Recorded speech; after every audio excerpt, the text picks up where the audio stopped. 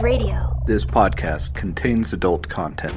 Some of the themes or topics may include information on murder, kidnapping, torture, dismemberment, maybe some demonic content, with information on possessions, and paranormal activity. This podcast will also include explicit, horrible, and foul, socially unacceptable, totally uninhibited, adult themes language. So if you're easily offended, if you're easily triggered, then I highly suggest you turn this off now, and if not, just keep in mind, parental discretion is advised. Welcome to this episode of Mysterious Circumstances Podcast. I've got a nice treat for you this time around. We've got the Halloween episode. For Halloween this year, I'm going as the late, great Art Bell from Coast to Coast AM. Now, if you remember, every Halloween, Art Bell used to do a Ghost to Ghost AM, where people just called in and they told their ghost stories. Well, that's what I got here for you now. Me and my buddy Kevin Carlton from Dark Windows Podcast decided to sit down for like 4 hours. We did 2 separate nights, 4 hours. I posted about it in my group. We had some callers call in, tell their ghost stories. We also discussed their stories, along with our own personal experiences as well. So, I hope you guys enjoy this. Happy Halloween. I hope everybody is safe. Have a good Samhain. That's personally what I practice. But to each their own. It's all for the good spirit of the holiday. So, before we get going, I do have to thank some new Patreon supporters. I have Tony Moon and Ernie Morris. Thank you so much. I hope you guys are enjoying the backlog of Patreon episodes. I got like 100 of them that are not on the normal feed. Now, I know a lot of you are like, well, it's almost Halloween. He hasn't put anything up for October. Trust me, any normal Patreon subscriber knows it's usually the last couple days of the month, if not the first day of the next month, where all the Patreon gets uploaded. And I got some great episodes for you. If you want to check it out, I got $2, $5, and $10 tiers. You can go to www.patreon.com/mysterious circumstances. And without further ado, my name is Justin, and I hope you enjoy the show.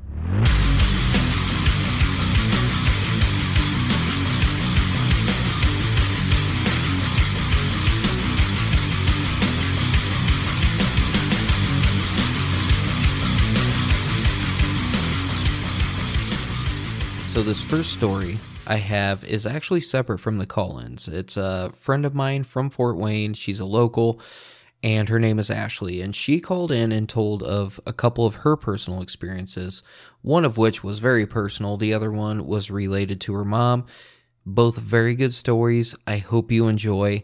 Now, directly after her story, we're going to hop right in to where we do the open lines phone conversation where people call in.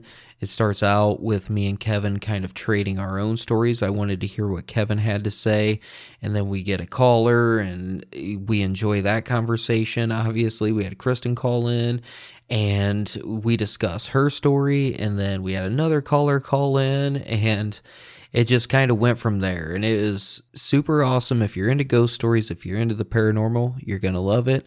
Like I said, sit back, enjoy. Happy Halloween. It all, kind of circled around after my sister passed away. I didn't believe in anything like that beforehand. And there was only, 3 major things that really freaked me out. And then there was a bunch of little stuff that happened. But I guess if we just, go in order. So my sister passed away, and we still to this day don't know if her boyfriend killed her or if it was an accidental suicide or just an accidental overdose and she didn't know what she was doing. When we were cleaning out her house, me and my mom, mind you, she had dogs, but they were all taken. My mom had already had them. It was just me and my mom at her house cleaning it out. And she had a basement. We're upstairs in the kitchen and we're packing stuff up, and it just sounds like there's a dog growling in her basement. We're like, Roxy's not here. This is crazy. So we go down there. I had a baseball bat in my hand. My mom had Amber's gun. Because it was that loud and that real, and it was terrifying. But we went down there. There was absolutely nothing there. We couldn't get the door open to another room that was in her basement for about 40 minutes, and we finally got it open and completely empty. Holy shit. So I had my sister's daughter for the first few months after she passed. Brooke, she was 2 when Amber passed away, and never asked where she was, never asked when she was going to see her again, which was already pretty odd because Amber had her every single day, and that was Brooke's entire world. So, but she, never wanted to know where her mom was. Just really strange that somebody that was with you 24 hours a day didn't seem to be like missed, like she was gone. Yeah. So definitely. That was already weird in itself, but like I said, I had her, and I also had my own son. And the first time this happened, it was really, really strange. My son was only 10 months old. He's crawling around in the living room. I'm doing dishes, and Brooke was in his room playing, and I just hear her cracking up, giggling. So I'm thinking Brendan crawled in there. I turn around, Brendan's still in the living room, and she's just laughing hysterically. And this is 2 weeks after her mom died, so I'm just like, this is different, you know. Yeah. I finished doing dishes, and I go in there, and she's in the corner of the room with Brendan's stuffed animals, just cracking up, big belly laughs. And I was like, what are you doing, baby? And she's just like, playing with Mama. And the TV flickered on and off.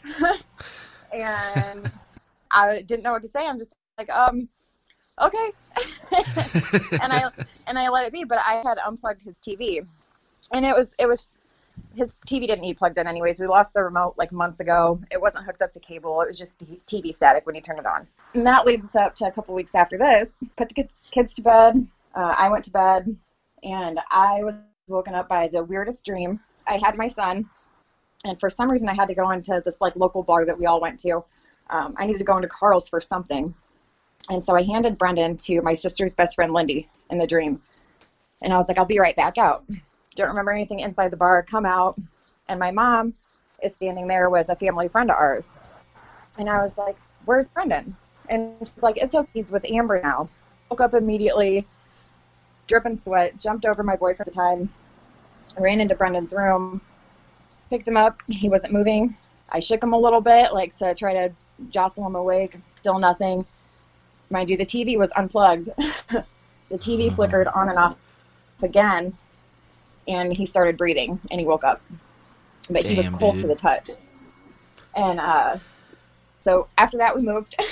And Brooke ended up going with her dad. He finally stepped up to the plate and took her. But ever since then, like, nothing super crazy like that's happened. But it'll sound like everything inside the refrigerator is falling off the shelves. And you open it up, and nothing's moved. Just little strange things like that, like... our lights will flicker for no reason. And this is literally everywhere we've been. So it's not like just faulty electrical in one house. Do you think it's kind of comforting, though? Yeah, in a way. We were raised strict Greek Orthodox growing up, and we left the church a long time ago just for contradictions that we saw and things like that. For sure, yeah. But in the Greek religion, they believe that you have 40 days after your death to like kind of finish up what you needed to finish up. Oh, and everything that happened was within the 40 days, and nothing major happened after. So it's kind of strange. But yeah. Damn. I'm a witch, so I totally believe in all this shit. So that's where I'm at with it. So yeah, it's crazy. Now my mom, she had something super freaky. Like she grew up in Vegas, but like not in the fun part, like in the shitty desert part. Yes. And she had told me once, she's not religious at all.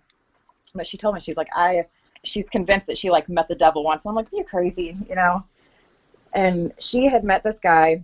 She said he was real tall, dark hair, real pretty blue eyes. And that they were walking down the desert street, you know, in the neighborhood. There's light posts everywhere. And he's telling her, he was like, oh yeah, pick a light post. And she's like, what are you talking about? And he's like, just pick one, trust me. So she picks one. It turns off. And she's like, you didn't do that. You didn't do that. He's like, do it again. And she did it 3 or 4 times, and every one she pointed at would turn off and turn back on. And she's just blown away. She's like, how are you doing this? You know, and he's like, I could give you anything you want. Because he was trying to date her. Damn. And she's like, what? And she said something in his eyes just turned cold after he told her that. And she's like, take me home now. Like, I don't want to be here. Take me home. And she turned around and he was gone. She said that she never saw him again, ever after that. That is fucking weird.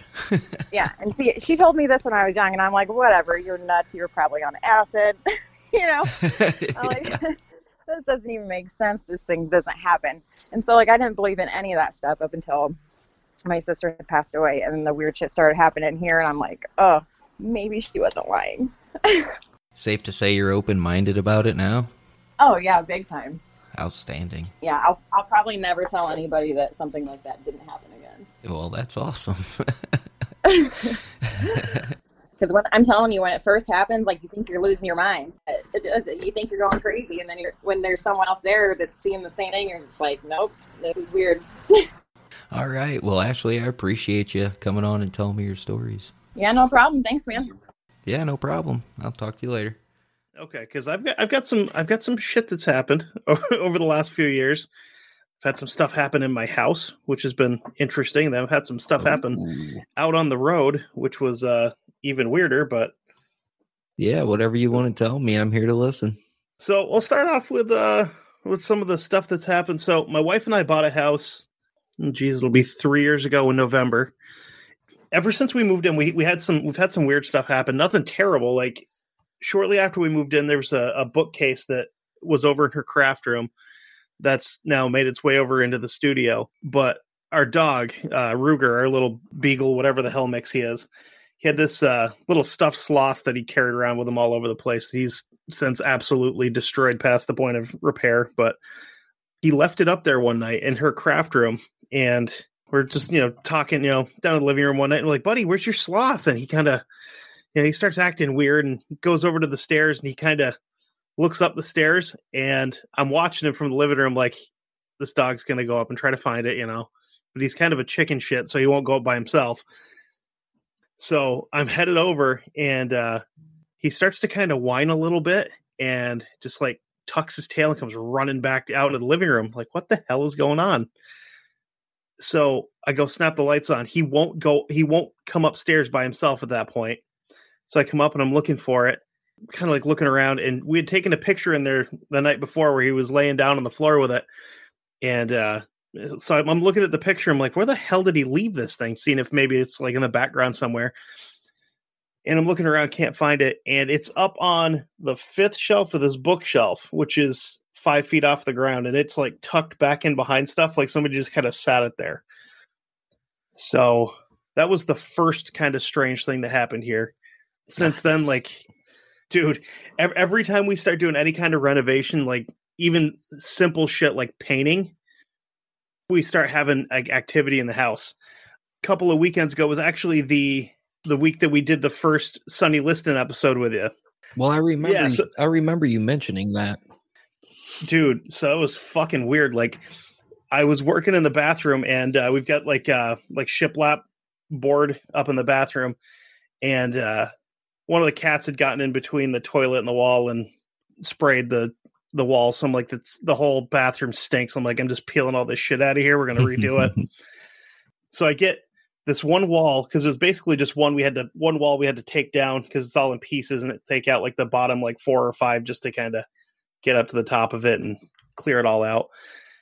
And I got those ones. I take them all out and I throw them out on the deck, and I come back in and I'm marking the rest of them, like 10, 9, 8. So I know which order they have to go back on. I've got them all marked, and I turn and I set them over by our sliding door that goes from the bathroom into the laundry room. And my wife is in the shower. She's scrubbing the tile and stuff. So I turn, and if you look from our bathroom out into our dining room, we have a cat tree. And there's nothing between where I'm standing and the cat tree other than like the dining room table. But when I turn, there's a dude standing between me and the cat tree. And I was like, I just kind of like just turned quick, not even really thinking, just kind of, from one way to the other. And I caught it and stopped, and I saw it like straight on. I was like, holy shit. And kind of kept turning. I turned back, and it's gone. So my wife's like, what? And I'm like, you didn't see that? And I'm like, as soon as I said, you didn't see that, I'm like, no, dummy. She didn't see it because she's in the shower where she has no line of sight to it. And she's like, what? I'm like, there was just a fucking guy standing in the dining room. She's like, what did he look like? I'm like, I don't know. It was a guy and like wearing like a black shirt. I didn't really see his face. So we've had a lot of stuff like that happen. We had one night where we we came in with groceries and coming through the front door, and I went right into the living room. So if you walk through a front door, you kind of walk into the living room, and then the kitchen and dining room are off to the left. So I went into the right, and I'm taking my shoes off and setting stuff down. And she comes in right behind me and turns to the left, and she's talking. What the hell are you doing? And she just snaps back over and looks. She's like, how did you get over there? I'm like, I've been here since I walked in. So you were just standing, there was just somebody standing in the dining room I was talking to. And I was like, son of a bitch. And of course that was right after we redid our living room floor. So it's like, so. Have you done any history on the house? Yeah, we have, and we can't find anything. We can't find, like, nobody's died in the house because state of Vermont, that's part of the real estate laws, or they have to disclose if someone's died here or not. I don't know if anybody's died on the property because there's a pretty sizable farm. It's like 2 buildings down from me. It's not like a bed and breakfast, but at one point in time, the people that own that farm owned the property that the farm's on, the property next to my house, and the property that my house is on. So I don't know if it was like, if somebody had died in, some kind of like a farming accident or something like that. Or if, I have no idea. It's so weird, and it seems like the only real activity we notice is on the older half of the house. So that'd be like the kitchen, dining room, our bedroom, and where the studio and her craft room are. The rest of the house was added on like 20 years afterward, but it seems like a lot of it is centralized right in the older part. We've had some real strange stuff though. I was laying in bed one night and I rolled over and I watched a pair of women's legs walk by my side of the bed to go into like towards the bathroom. And I kind of like reached over and my wife's still in bed. It's like, fuck, what is going on here? Damn, dude. I woke her up and I'm like, did you just come back from the bathroom? She's like, no. I'm like, okay. Why would you see? And that's become a very, very well used phrase in our house is, what did you see? Because like every once in a while you just catch something that you're not sure if you saw something or not, but it's kind of weird. like we had one night where Kevin was coming over to record. He was sitting out in our our driveway in the back, and he texted me, we're at my parents' house for dinner, and my parents' house is 5 minutes from here. He said, here, ready whenever you are. So I texted back, yep, headed home now. And it wasn't 2 minutes. And he called me. He's like, I thought you said you weren't home. Like, what are you talking about? Because there's somebody that just walked by your window in the living room. Dude, we're coming up by the school. We just left my parents' house. So I gave him the code to get into my house. And he's walking around. And he's like, there's nobody in here. It's like, there's somebody just walked by the window. It's like, okay. And of course, the dogs reacted to it too. I'm like, what the fuck, man? Like, I don't know. What the fuck is going on? Exactly. It's never been anything that felt threatening, which is a plus, but we've never had anything. Still enough to shake you. Yeah. Like we've never had anything like fall off a shelf or move or anything like that. But every once in a while, the dogs will catch something where they just kind of, they'll be laying on the couch and then they'll just kind of like pop their head up and their eyes get real big looking past me. And I'm like, don't turn. Don't do it. I just kind of like knock it off and I wait for him to start, calming down. I'm like, okay, good. Cause I have to sleep tonight. So do you have any like local haunted places that are terrifying that you've been to? There's one that I would really like to go to, but you can't anymore because it's no longer owned by the town. It's since been bought by a ski club out of New Jersey. But there was a family up here back in the kind of mid and late 1800s. Last name was Eddie. They were pretty big into the spiritualism movement back in the day, and they were actually one of the, I want to say it was like 4 or 5 that Harry Houdini visited and couldn't debunk. Oh, nice. Oh, really? Yeah, like he did everything he could. They basically gave him, like, while they were doing a seance, or like, have free run just as long as you don't touch anybody that's involved in it and throw them off. Like, just do whatever you want. So they're doing this seance. Apparently, as he was watching, he's sitting right in the front, right by the table watching, and there's people walking through a curtain behind the table. He watches 3 or 4 of them get up and like walk through. So he kind of gets up, I guess, and goes back, and he's trying to stay out of the way, but he's fiddling with the curtains, looking behind him, and there's nothing there. It's just the wall. I guess he started pushing on it to see if there was like any hidden panels or anything, but it was that old like horsehair plaster and like lathe shit, like the really thick. It would have been like the equivalent of like 2-inch thick drywall, basically. And they're just kind of passing back and forth through there. At one point in time, they said that the house was so haunted that they had to have it turned. If you look at old pictures of the house, the front used to face the road. And since, what the hell was it? It was like the early 1900s, like 1910, 1920, somewhere in there. They actually had a company come in with a crane and separate the house from the foundation and turn it so that the entrance is now facing out towards a field. And I guess the activity has slowed down quite a bit since then because I don't know if it was just they didn't want to go towards the road or what, but yeah, there's them. I don't know if you'd really consider it a haunting, but up in, I want to say it's Ferrisburg, there's a doctor that's buried up there that he was one of these guys that did a lot of like near death experimentation with people to kind of like see how the human brain reacts like as it's dying kind of thing. No shit. Yeah. And he was one of these guys that was a strong like proponent of the bell system when you bury somebody, because I guess back in the day you had a lot of people that were afraid of being buried alive. So when he died and was buried, in his will, he wanted them to have a window over his grave, and you can still go to it. And there's like a little like mound at the top of his grave with a I don't know, it's probably like a 12 by 12 like glass, like piece of glass there that I guess when he was first buried, you could look right down and see him. But since, it was 1940-ish, somewhere in there that he passed. So it's like condensated and all that behind there now. But damn. Yeah. There's an Egyptian mummy buried in Middlebury that some dude bought at an auction like way the hell back. When he died, people were going through his house and they found this fucking mummy in his attic.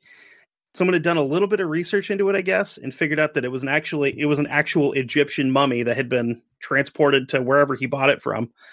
So they gave it an actual like a full-blown burial at one of the cemeteries in Middlebury, and it's got like a bunch of little like ankhs and whatever, like the Egyptian symbols on the top of it with a name that they gave it. Yeah, we get some weird shit up here. Like we were talking before with the Sonny Liston thing. It's like you guys got all the cool like gangsters and shit. We just got haunted woods and monsters and shit like that. Dogmen. Yeah, but I'll be honest though, like if there was a doctor that I knew had experimented with near-death experiments and then he gets buried in glass, like I'm gonna go there, dude. I'm gonna check it out. I'm gonna look and see what's going on. What's really cool is a lot of this weird shit is within like an hour and a half of my house. So it's all like, it's a day trip, We tried to go to the Bennington Triangle, and where you park to go up Glastonbury Mountain, there was like 4 or 5 campers there. And then according to the map, you can kind of go past there. And then there's like a further out parking area, like down towards the base of the mountain. But there was a good 3 to 4 foot deep, like mud ruts through there. Like, I'm not going to blow my wife's car up going out through here. She'll kill me. Yeah. Then we had in Rockingham back in the mid 1800s, there was a giant skeleton unearthed, like with the whole 6 digits, 2 sets of teeth, 2 rows of teeth, the whole 9 yards. I want to say it was like 8.5, 9 feet tall, something like that. Somewhere in that neighborhood. Nice. Yeah. Yeah. Damn, dude, you got all this. You got some good stuff out there, though. And I've actually had a couple other weird things happen. So I was working for a pest control company, and one of my stops happened to be up in a town called Elmore. It's probably 2 hours kind of northeast of here of where I am, up in the neck of the woods where they filmed Beetlejuice, up in that same general area within a probably 10, 15-mile radius. Oh, that's around your area? Oh, yeah. It was East Corinth. They actually, last year, before they had actually planned out the anniversary thing for it, for the release of it. And then COVID happened, where they were going to have like guided tours of the town. You can go check out all the buildings because all those buildings are still there. Finally. I was just listening to Kevin's scary stories over here, and I didn't know what it's supposed to do. You got it though, didn't you? Which is why I had to drink first. I don't blame you. It makes it easier. And I've been doing a podcast for almost 4 years, and I still don't know what I'm doing. So it's honest to God true. When we recorded the Sonny Liston episodes, this dude had so many problems. And dude, that's every week. I was like, I want to talk to you, but I got to get drunk first because I can't talk to people on the phone. That is so freaking fast. That's usually how it goes at the live shows, to be honest with you. Everybody's getting hammered. Good Lord. Okay. So we're So cool what now. do you got? What do you got for us today? Well, I actually I'm 41 now. Just telling you my age. But when I was a kid, 11, 12 years old, I grew up in a haunted house. So that's yeah, kind of cool. I mean, well, on a side note, I'll be 41 here in about 2 weeks. So there you go. It's not that bad. So, do you want me to tell my living in my house? Yeah, for sure. Give me your 2 or 3 best scary stories. We want to hear them. Well, mostly it's weird because it mostly went after my mom. She was I don't know if it was if she was more sensitive to it, but she was the one that had the most stuff, but I had stuff too. But when we first moved in, we could totally, it was a house that was an old cabin, and then they left the cabin, that was the basement part, and then they built the house on top of it. So it was you could, when you went down, when we had our laundry room in the basement, you could see where it was used to be a cabin. It was really weird. But it was over 100 years old, and this was about the time I was 12 maybe when we moved in. We moved in, and we immediately could you could just sense weird. It was just weird. You could feel like you were being watched and stuff like that. So I guess one day my mom got off work and she went to go take a nap, and she laid down in bed and she was dozing off, and she heard the back door open. And she heard boots coming up the steps. She said it sounded like someone was wearing heavy boots. And they opened her bedroom door when they got to the top of the steps. And she said she looked and there's nobody there. And so that was the initial. Yeah, that was the initial start. And my stepdad, he was really a skeptic. But then he was starting to be I feel like I'm being watched constantly. So that's the sense that he got. And he didn't really want to live there. He wanted to leave, but we had already moved in and everything. So we just kind of had to deal with it. But my mom had, for some reason, the most personal experiences was my mom. And she would wake up in the middle of the night and see an old woman in front of her face, just right in front of her face. Damn, she'd open her eyes and be right there. No. Yeah. No, thank you. Yeah. Or she'd wake up and she'd be at the foot of her bed, and she'd wake up that way. She would just be at the foot of her bed clutching her blankets, and she would just wake up like that. Freaking weird.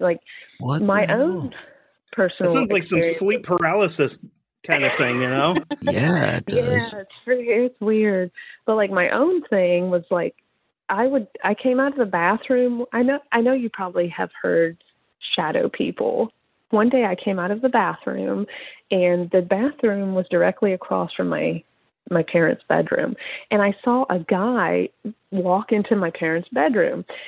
It took me a second to process it. I'm that is not. It was a shadow. I'm not even, it's so weird, but I knew it was I could see it. I'm not crazy. I saw it happen. He walked in, and it was a tall guy walking in my parents' room. And that was my one personal experience. And another one I had was I was home alone, heard cupboards slamming and slamming and slamming, and went down to the kitchen. Nobody's down there. There just we've had, like, my sister got in a car wreck. Somebody came over to, like, give her, balloons and stuff to help her, because she had a car wreck. And my sister got up to go get something out of the kitchen. She comes back in the living room, and this girl's like, "Oh my God, a dude just walked across your dining room." Mm-hmm. Yeah, it was just, it almost, when you live in a haunted house, it's like almost becomes normal, Yeah, like, that's weird, isn't it? Exactly. It's to the point where it's not hurting you and it's not trying to mess with you. It's just become like your normal day-to-day life. And that's how it became for us until the day we moved out of the house. And it never tried to, it never bothered us. I'm just a weirdo, I guess. I was just like, this is pretty cool, I just thought it was really neat. That's how it was. Like, if you're not on Patreon, I tell you what, I'll send you an episode that I did last month, and it was. So. Oh, okay. So you heard my haunted house stories from growing up. I'm working my way up.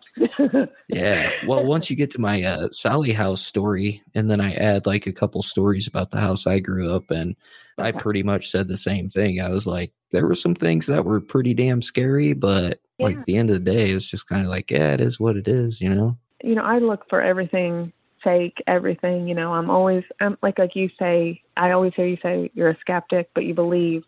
But like when you actually like live in a house like that or something and you experience it, it's real. It's real stuff. And I don't know why. The house is really old. I mean, I don't live in Pennsylvania anymore, but that's where it was from. But like, it was really cool to go down in the basement and just see that that's what like the roots, like they left the part of the house there and just like built upon it. When you'd walk upstairs, it was built so old, like they didn't have like modern technology. It was all uneven, so you feel like you're walking uphill sometimes, That's how old this house was. I can relate. Yeah. It's really weird when you have your first paranormal experience because you're like, what had just happened? When I saw that man walk across the hallway, you try to rationalize it and you can't. And then you have to tell yourself, you just saw a ghost, Yeah, or you're like, did I catch a reflection of somebody walking outside? Or, maybe I just moved quick and, it was a cat. No, it's kind of mind-blowing when you have that first one. Yeah. And one night I was laying in bed and, like, outside my window, I could hear a guy, like, coughing. And I thought, what the heck it didn't process in my brain that that's something crazy. It's like 1:00 in the morning and nobody's outside and I looked, nobody's out there, but it was just weird, It takes a minute for your brain to catch up and try to rationalize what's going on. Now, when you would like hear the coughing or anything like that, did you ever like get a phantom smell or anything with it? No, but I did hear music a lot. I did hear music that's weird. In my bedroom, like old. If somebody put on like one of those old tiny record players, that's what I would hear in my room a lot. And my room actually connected to the attic, so I don't know if that had anything to do with it. But I never got any smells. But yeah, I would hear music. I heard that guy cough one night. It's so funny because you try to think about what it could be, and you just can't make sense of it. I've lived in Tennessee for like 20 years. I haven't lived there in like 20 years, but I will never forget all that. And that's what kind of got me into this stuff, because it's like, what the heck happened? And I don't know if you've ever seen, like, a lot of people see the man in the top hat shadow. Oh yeah, Hat Man. Yeah, that's who walked across my hallway. Oh shit, was the top hat man. Damn. But I don't know if that's the same. When I first told my parents about it, because I was just a kid, I was like probably 12 when it happened. I was telling my mom about it, and I was like, he looked like Abraham Lincoln. Is what he saw. It's what I saw. And then, because he was really tall and thin. And then later on, like here a few years ago, I saw where everybody sees the Hat Man.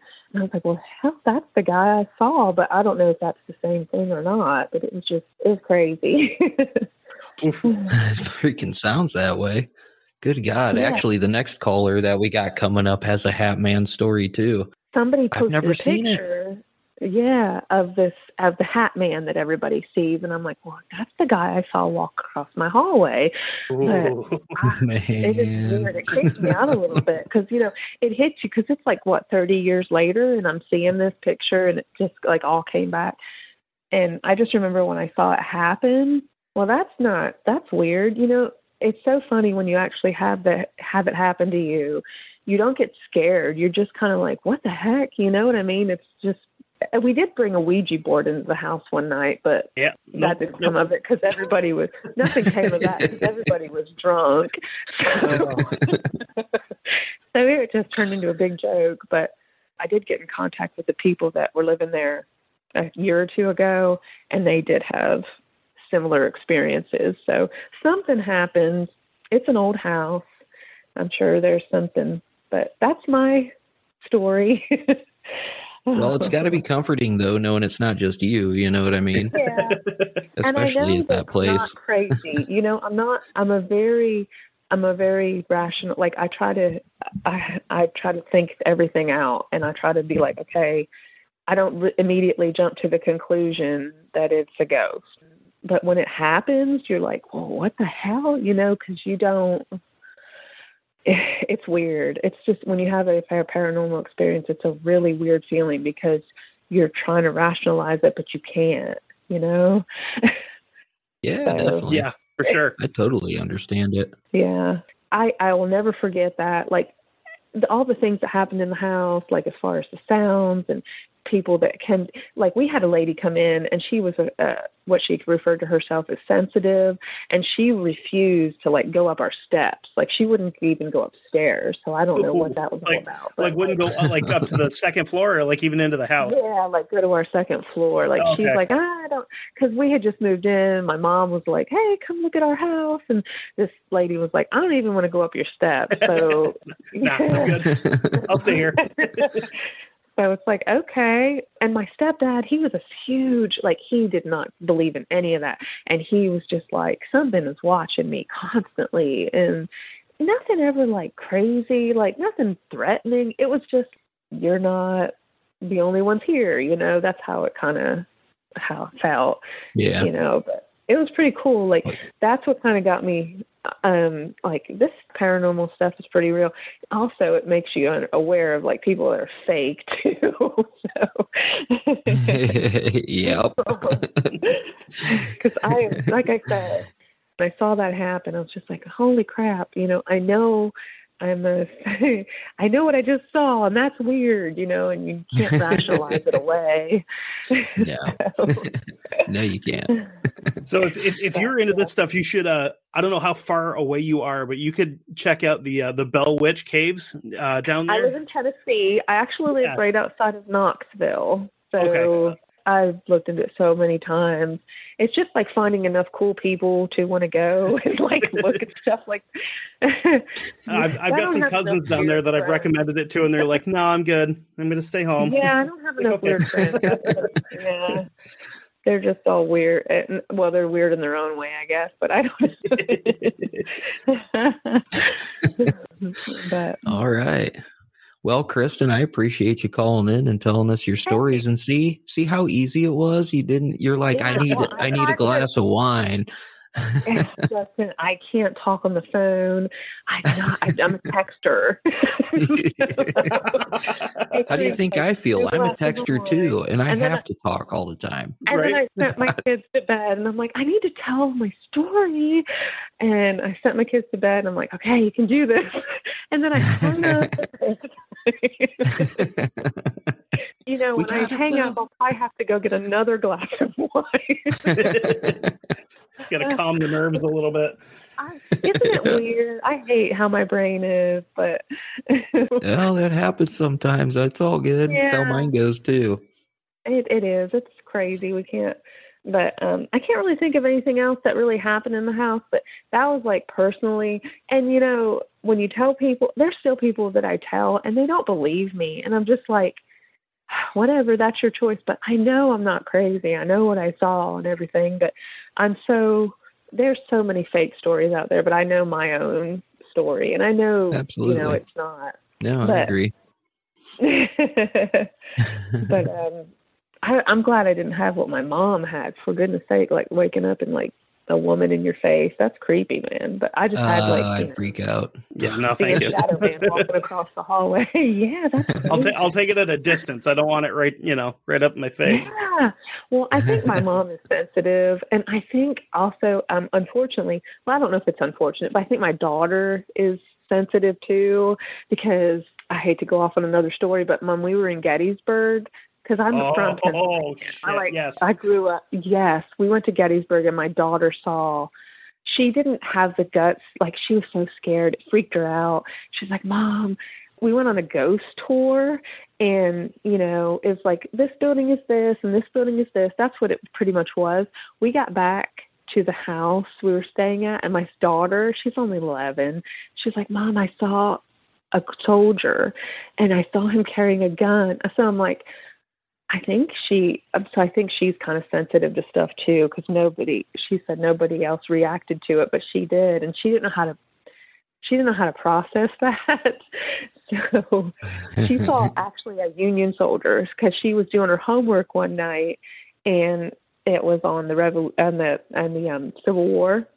And she goes, Mom, come here. She's like, look at this guy. This is what I saw in Gettysburg. She pays attention to pay attention in history class. Yeah, she was kind of freaked out, but she was kind of like, and she's not scared about it. She's just like, it's pretty cool that I got to see that, and nobody else did. Where I would probably be scared out of my mind if I was 11 years old and saw something like that. But she likes to watch all the ghost shows with me. And my son, he's just like, it's a bunch of crap. If I tell him the stories about my haunted house that I grew up in, he's like, Mom, you're crazy, So you say your daughter's seen stuff? She has seen several things, and she, we're pretty close where she can just talk to me. She's like, I saw this or that, and she tells me, and so far, she hasn't seen anything that's really scared her. She's just kind of accepted it, like, well, okay, it chose to show itself to me. Like, we had a dog put to sleep, and she saw the dog, like, up in her bedroom, like, and the dog never went upstairs. We don't let our dogs go upstairs and everything. So she was telling me about it. She's like, I saw him. He's just, like, laying in front of my closet, and we never let the dogs go upstairs. They stay downstairs. And I was like, well, maybe you're just, he was saying goodbye to you or whatever, because it was like out of the blue that we had to put him to sleep and everything. It was awful. But, and she tells me, so I'm like, if you ever see anything, you can tell me, because I believe you. And I wanted to, I just wanted her to know that I believe her. Because I know she's not making it up. Because when she saw that Gettysburg soldier, she was like, it freaked her out, and she didn't know what to do. That was the first time it happened, when she saw something. And we got back to my sister's house, and she's like, Mom, I need to talk to you. She's like, I saw something. We were by a cemetery, actually, and we couldn't go in the cemetery. It was the tour that we were on wasn't a tour where we could go into places. They would just point to these houses and stuff. But apparently while we were on the tour, she saw the soldier walk in, like walk and then like disappear. And then when she did her homework one night, she said, well, this what he looked like. He was a Union soldier by the outfit and everything. So, which I know Gettysburg is like super haunted. Oh, yeah. Yeah, definitely.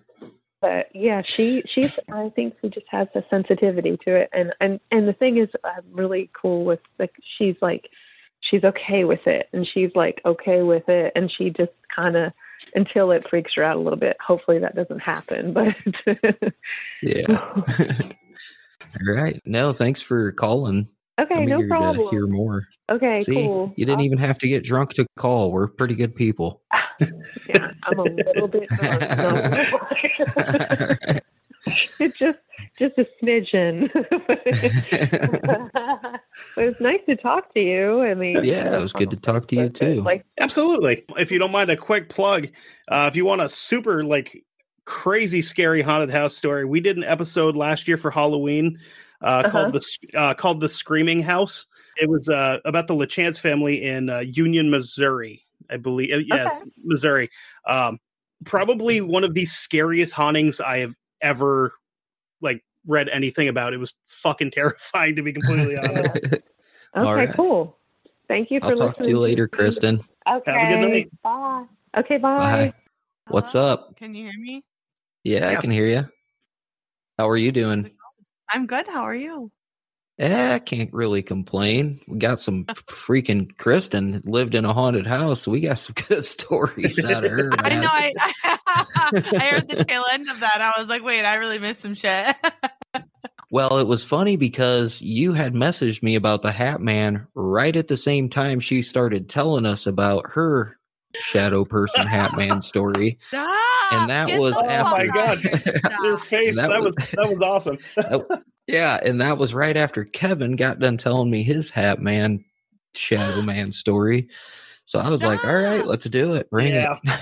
You know, it's so funny because I'm not plugging it, but I just started a podcast and part of it plug is it. What is it? Absolutely.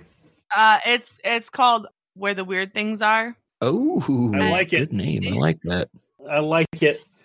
Thanks. But like we have numerous different like topics, and one of them is paranormal and spooky stuff. And one of my best friends is one of the co-hosts, and we talked a lot in like our intro episode that's going to come out here in a couple of days. We talked about how we bonded over her kind of saying something about she'd never experienced the Hat Man, but she was like, oh yeah, I was listening to Jim Harold's Campfire and people were talking about that.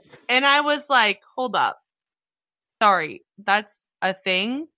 And it blew my mind because I lived it for my entire life and didn't know that it was a thing that happened to people. It was just something that I lived with through like my entire childhood and like teenagehood or whatever you call it. And I didn't know that it was like a thing until she mentioned it. And I was like, wait, sorry, what? Hold up. Yeah. Definitely You're trying to tell me that I'm not the only person seeing this shit.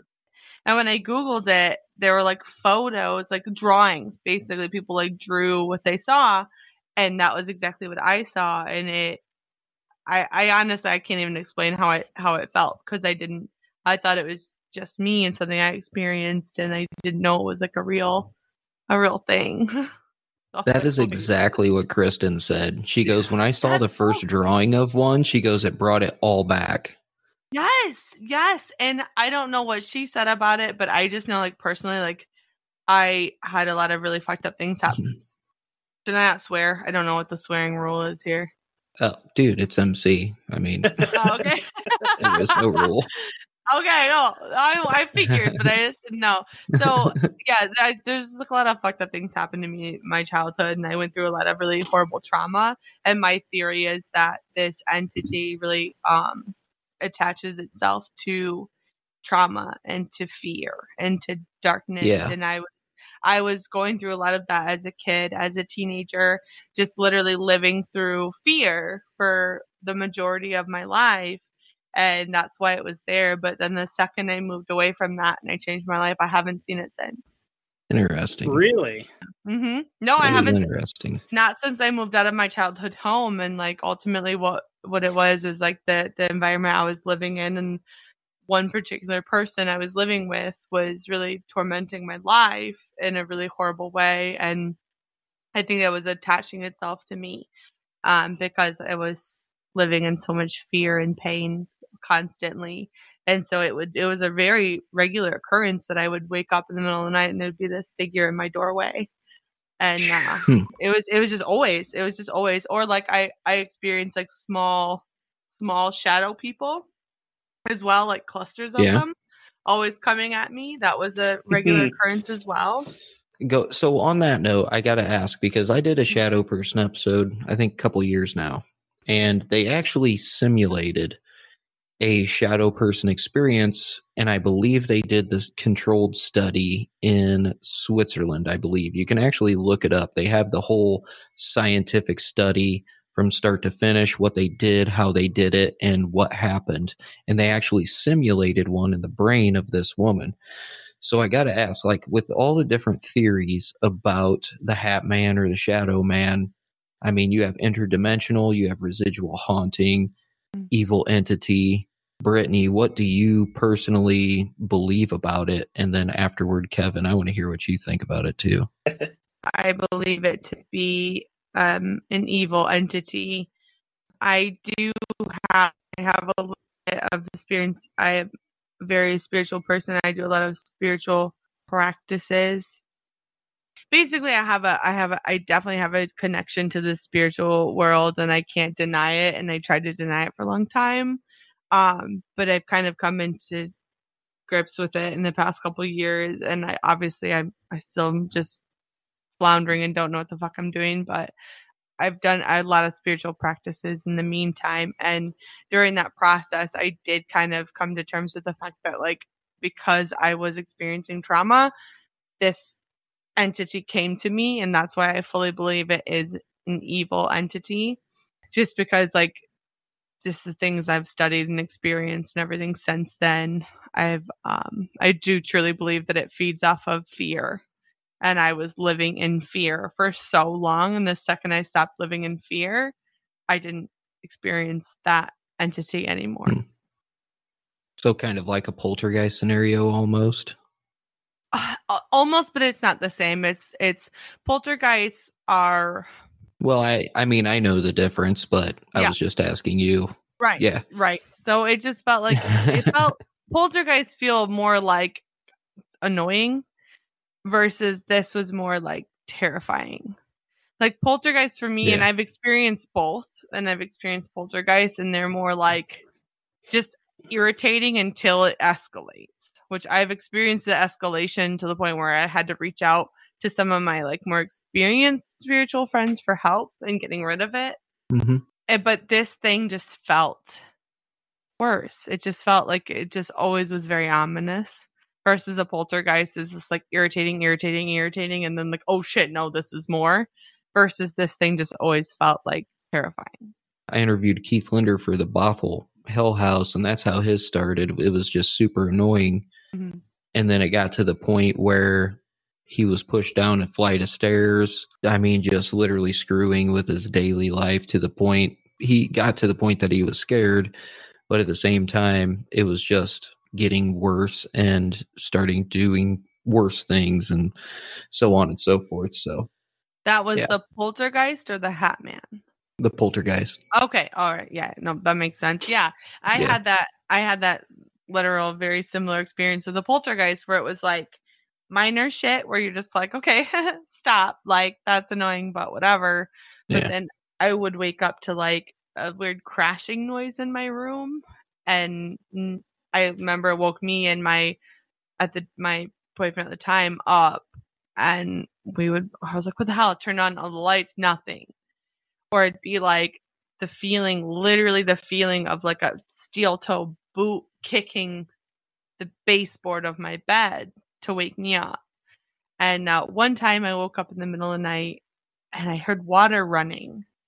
And I was like, okay, weird. So I got up and I went to the bathroom and I opened the bathroom and it's just steam billowed out. And it was probably 3 a.m. and the shower was just running full force, hot as could be, just going for no reason.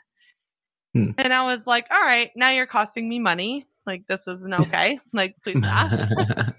And then went from that to things started falling on my head a lot, basically. Like, I was doing the laundry and like all of a sudden this giant bottle of laundry detergent just slid off the top of the machine onto my head. A jar just randomly fell off a ledge near my head. Like, it was just stuff like that started happening a lot. But then I reached out to someone that I know that is very talented when it comes to getting rid of these kind of entities. And after that, I had no problems. And that's how you got rid of the whole Shadow Man thing? The Shadow Man just went away after just the poltergeist. The after Shadow you Man, moved? Yep. After I moved away, after I like just established my own life, then I didn't have to worry about the Shadow Man anymore because I didn't have that trauma with me. So as soon as I left that trauma, that Shadow Man left as well. Mm-hmm. Kevin, what's your theory on the Shadow Man? You know, I'm kind of on the fence with it. I'm definitely in favor of it being something completely evil, but I also don't rule out the whole interdimensional thing just because there's so many people that are like, well, there's been a lot of research into it where it's, you know, it could potentially be somebody from an alternate dimension and just somehow our shit's getting all mixed up and they're crossing over. there's people that have said that if that's the case where we're seeing someone from an alternate universe, potentially dimension, whatever you want to call it, we're being seen the same way from their direction. Yeah. So, I mean, it's fascinating either way. Yeah. It's one of those ones that it's like, it's so hard to try to put it into one particular box and not the other, Yeah. What do you guys think is one of the more legitimate hauntings that's been publicized and or famous? I have a weird obsession with the Enfield poltergeist in England that The Conjuring 2 was based off of. Yep. Because there was quite a bit of, there is a lot of stuff that could seem absolutely fake, but then my opinion, a lot of stuff, that like is maybe, and I think the Conjuring 2 movie like made it seem more fake. Yeah. But I'm not a huge fan of the Warrens, to be perfectly honest. And the Warrens are trash. The Warrens are trash, but they actually weren't as involved in that haunting as the movie makes it seem. Yeah. They tried to insert themselves into that haunting and they were like, what? No, get out of here, basically. Like they were kind of almost only a little bit involved, not as much as and very much for the Amityville horror hauntings as well, or Amityville I was horrors. just about to say that. They very much tried to insert themselves into that as well. But I think that one actually does have quite a bit of more validity. I think it does more than we realize because of the movies. People think it's all fake, and because of the freaking Warrens, everyone thinks that it's trash. But I think I've done quite a bit of research into it just because I don't know. There's a lot about it that seems legitimate to me anyway. I mean, I can be full of shit too. Well, Kevin, before you go, I got the one. There's two particular cases that the Warrens were involved with that I find intriguing. There's not many that they were involved with that I actually find interesting. But Maurice, known as Frenchie, that is one of, I actually did an episode on it, and I did. But that story is so in-depth and interesting, and people write it off as schizophrenia and this and that and the other, but it's like when he was hearing voices out in public, there were other people hearing the voices too. They were hearing the same things. He would check himself into hospitals because he knew that something wasn't right, because he would miss time, and then he would hear all these stories from his townspeople or his wife, and it was to the point where he would check himself into, medical facilities, and they would check him out, and they're like, we can't hold him. Like, there's nothing wrong with this guy, even though he would go in there and he would have superhuman strength. Like, he would lift up, 2-3 people at a time on chairs and like all kinds of crazy shit. But the one that got me was that he actually walked to the police station one day after his wife had a doppelganger experience. Like, she saw him walking through the hallway into the bedroom, and she followed him in there, and he wasn't in there. So she walks back down the hallway to the living room, and he was sitting in the chair, and she goes, what the hell, dude? And he's just like, I've been sitting here the whole time. But he walked into the police station and told them, I'm turning in all my guns, which he did. He goes, even if I come in here myself and ask for them back, don't give them to me. Because he knew consciously that something was wrong with him. But the fact that, he was the first video recorded exorcism, and you can still watch the video on YouTube. It's pretty wild stuff. Really? And, yeah, dude. What was this one? His name is Maurice. His last name is French. They used to call him Frenchie. And Maurice Theriault.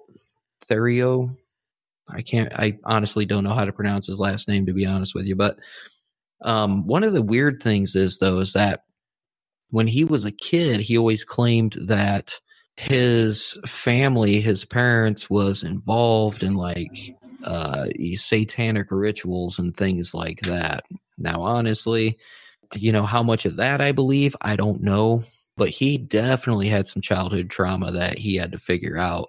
But he was just conscious of the fact that something wasn't right, which kind of goes against the grain when you talk about schizophrenics or DID and stuff like that. But I mean, it got to the point, and like I said, I did an episode on it, like I think 3 or 4 years ago, but he got to the point where he was exorcised. And then I think it was like a year or two later, he actually killed himself in front of his wife. But the whole time he was sitting in the chair, like he basically held his wife hostage in the chair in the house and made her watch him shoot himself with the shotgun. Holy shit. Yeah. And then after the fact, she says, and they wrote a book about this shit. She says that the whole time he was in the chair, he was actually fighting with himself. Like his one arm was trying to stop the other arm from doing what it was going to do. And it was just, it's one of the crazier cases that personally, I mean, the Warrens were involved with, and the other one for me personally is Donnie Decker, the Rain Man, that poltergeist story. Yeah, that one's wild. That is wild. What about you, Kevin? The biggest one, like after doing like the looking into it, is Waverly Hills, I think. Just because of all of the stuff that happened at that place when it was like actively open. The way they treated patients, and then you have people go in there years later and are seeing some of the same shit that patients were reportedly seeing at the time that it was still open. Another one would probably be I can't remember what they called it. It was it's in Gary, Indiana. The Demon House. Yes. Yep. Yeah. That one's kind of fucked too. Where you get they take the kid to the hospital and he in front of a doctor, a couple of doctors, a nurse, and I want to say the hospital priest was in there too, where the kid walked up the fucking wall and like got to the ceiling and then dropped down and landed on his feet. Like a little cat. Yeah. And they sent the police in there and they into the house and they like started investigating and they found a bunch of stuff buried under the stairs. And as soon as they started digging, they were just getting like all kinds of strange smells and people yelling. And it sounded like there's people running throughout the house, and they fucking left. They're just like, these are, armed cops. They're like, nah, I'm done. And they went out and sat in their car and called for backup, and nobody came out to help them. So they just left. Yeah, it's pretty crazy shit. I don't know. My stay at the Sally House, like I don't know. Oh. That was just you stayed at the Sally House? Oh yeah. How was it? It was interesting, that's for sure. That's putting it lightly.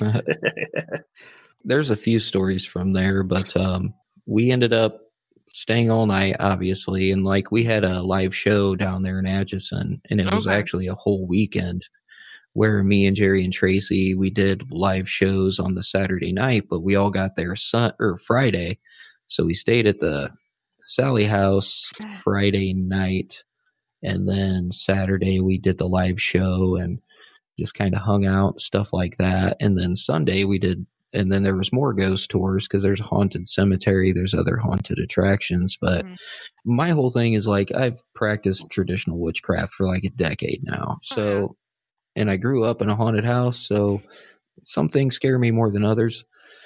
When we went down to the basement. First of all, the stories don't match up with any of the history. That's my biggest problem. So although I'm a believer and I grew up in a haunted house, I'm still a skeptic, but in a healthy way, because I'm not going to believe everything that's told to me. I think that's necessary. And like, not to interject, but I agree, because I'm the same way. No. I practice witchcraft as well, in a sense that, I believe in all freaking spirits and ghosts, but I'm not about to be like immediately like ghost. I'm always like, okay, but what else could it be? Because I don't think everything means ghost. And I think that's healthy. And I think that's how we keep our like legitimacy in a way where it's like, we're not crying ghost every breeze that goes by. And that is exactly why I hate Ghost Adventures. Oh yeah. Bro, did you see that? That was a ghost. No, motherfucker, it wasn't. It was that was a breeze. Is that an orb? It's like, no, dude, you're in an abandoned place that hasn't been dusted in like 50 fucking years. With your fucking tight ass t-shirts, relax. Calm down. It's your own nipple, pal. Calm down. Yeah. I tell you what, one of the things that bothers me about the stories of the Sally house, and I've heard podcasters blow this shit way out of proportion, okay? Oh, yeah.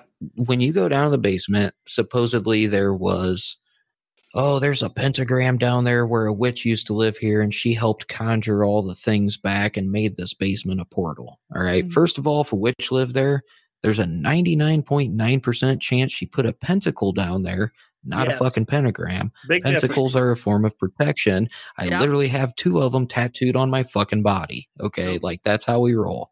That part pissed me off because everybody says that, and it's like, you guys don't know what you're talking about. For God's sakes, man, a little research goes a long way. Like, it literally, if you go on Pinterest, there's pictures. That's all you have to do.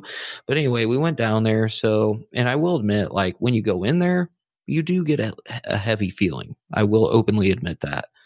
So we go in, and one of the first things, because we had like a group of listeners that were there for the live show that weekend. We had like a group ghost hunt, a whole paranormal thing.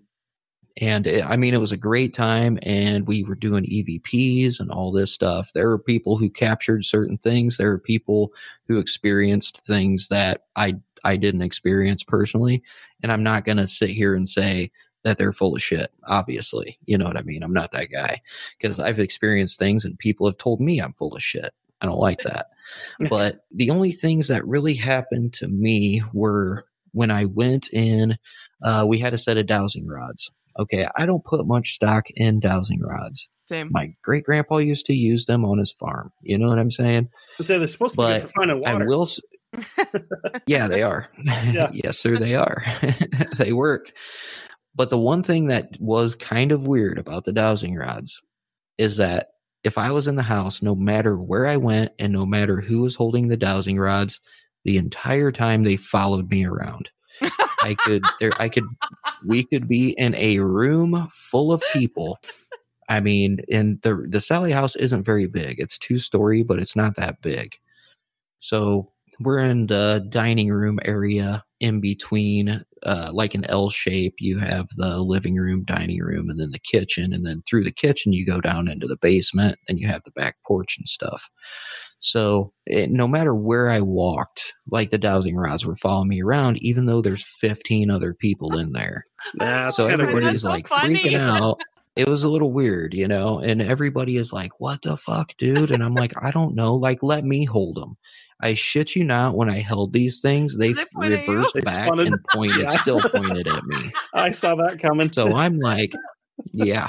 So I'm like, all right, that's kind of weird. Okay. And anytime, like, if I went to the basement, they wouldn't follow me. If I was outside, they wouldn't follow me. It was only when I was in the house, and it didn't matter where I was or who else was around me. Oh, weird. So I go down to the basement the first time, and here's the deal. I'm an instigator. All right. So I go down to the basement, and we have this thing called a geoport down there. And it's kind of like a ghost box, but not really the same thing, because there's no open static frequency.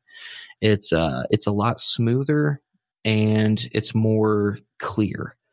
So if you haven't seen that, for anybody who listens to this when I post it, go look it up. You can see videos of them on YouTube and stuff like that.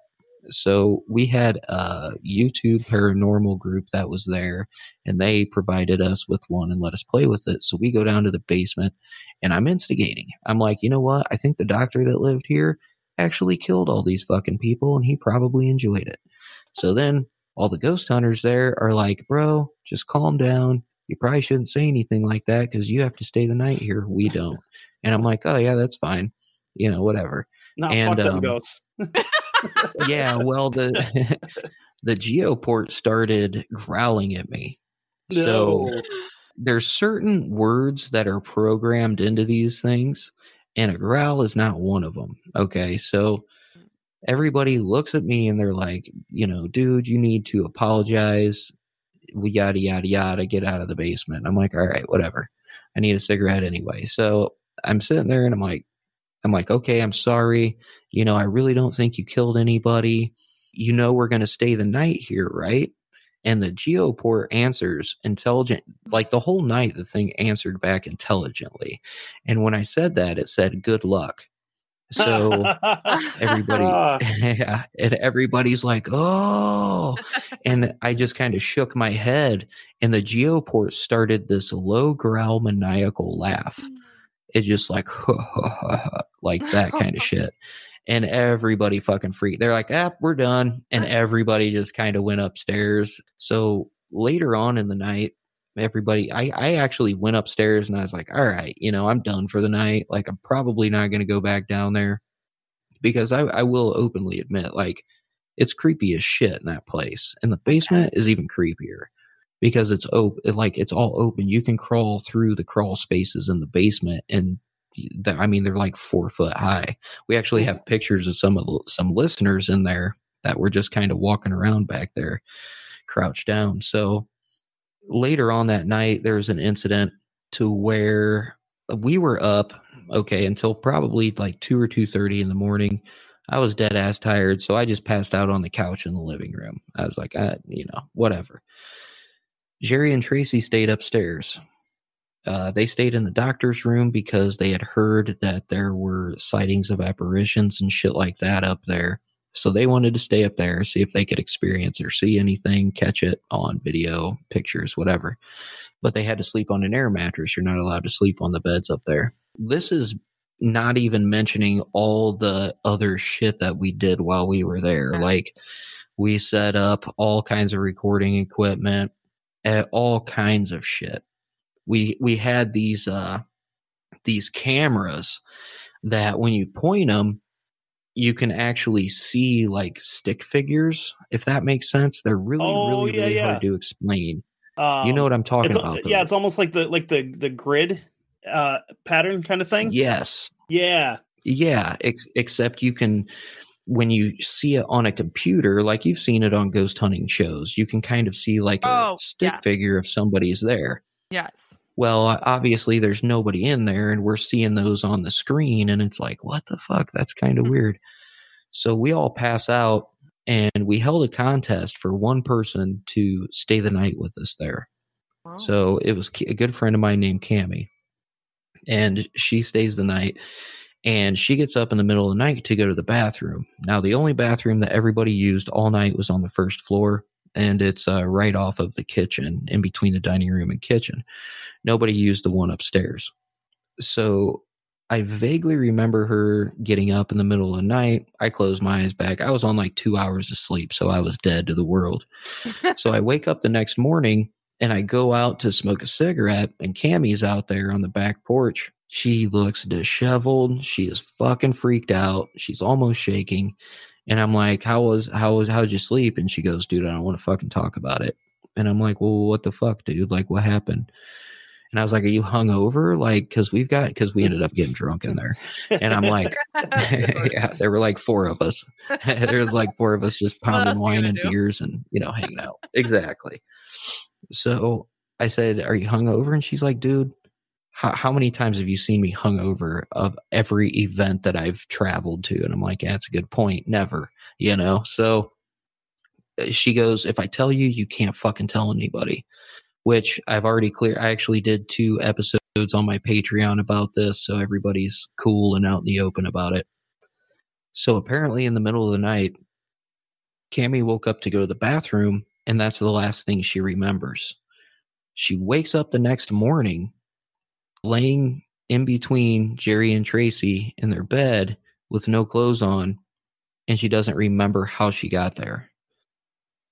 So Jerry kind of points to the end of the bed as soon as she wakes up. She grabs her clothes and like scurries out of the room because she's fucking embarrassed and has no recollection of how anything happened.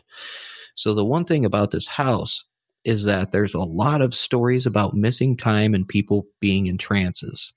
Like, there's a whole thick book of shit that people have experienced there, and that is the most common one. So basically, we had no clue. Like, Cammie had no fucking idea what happened. Nobody did.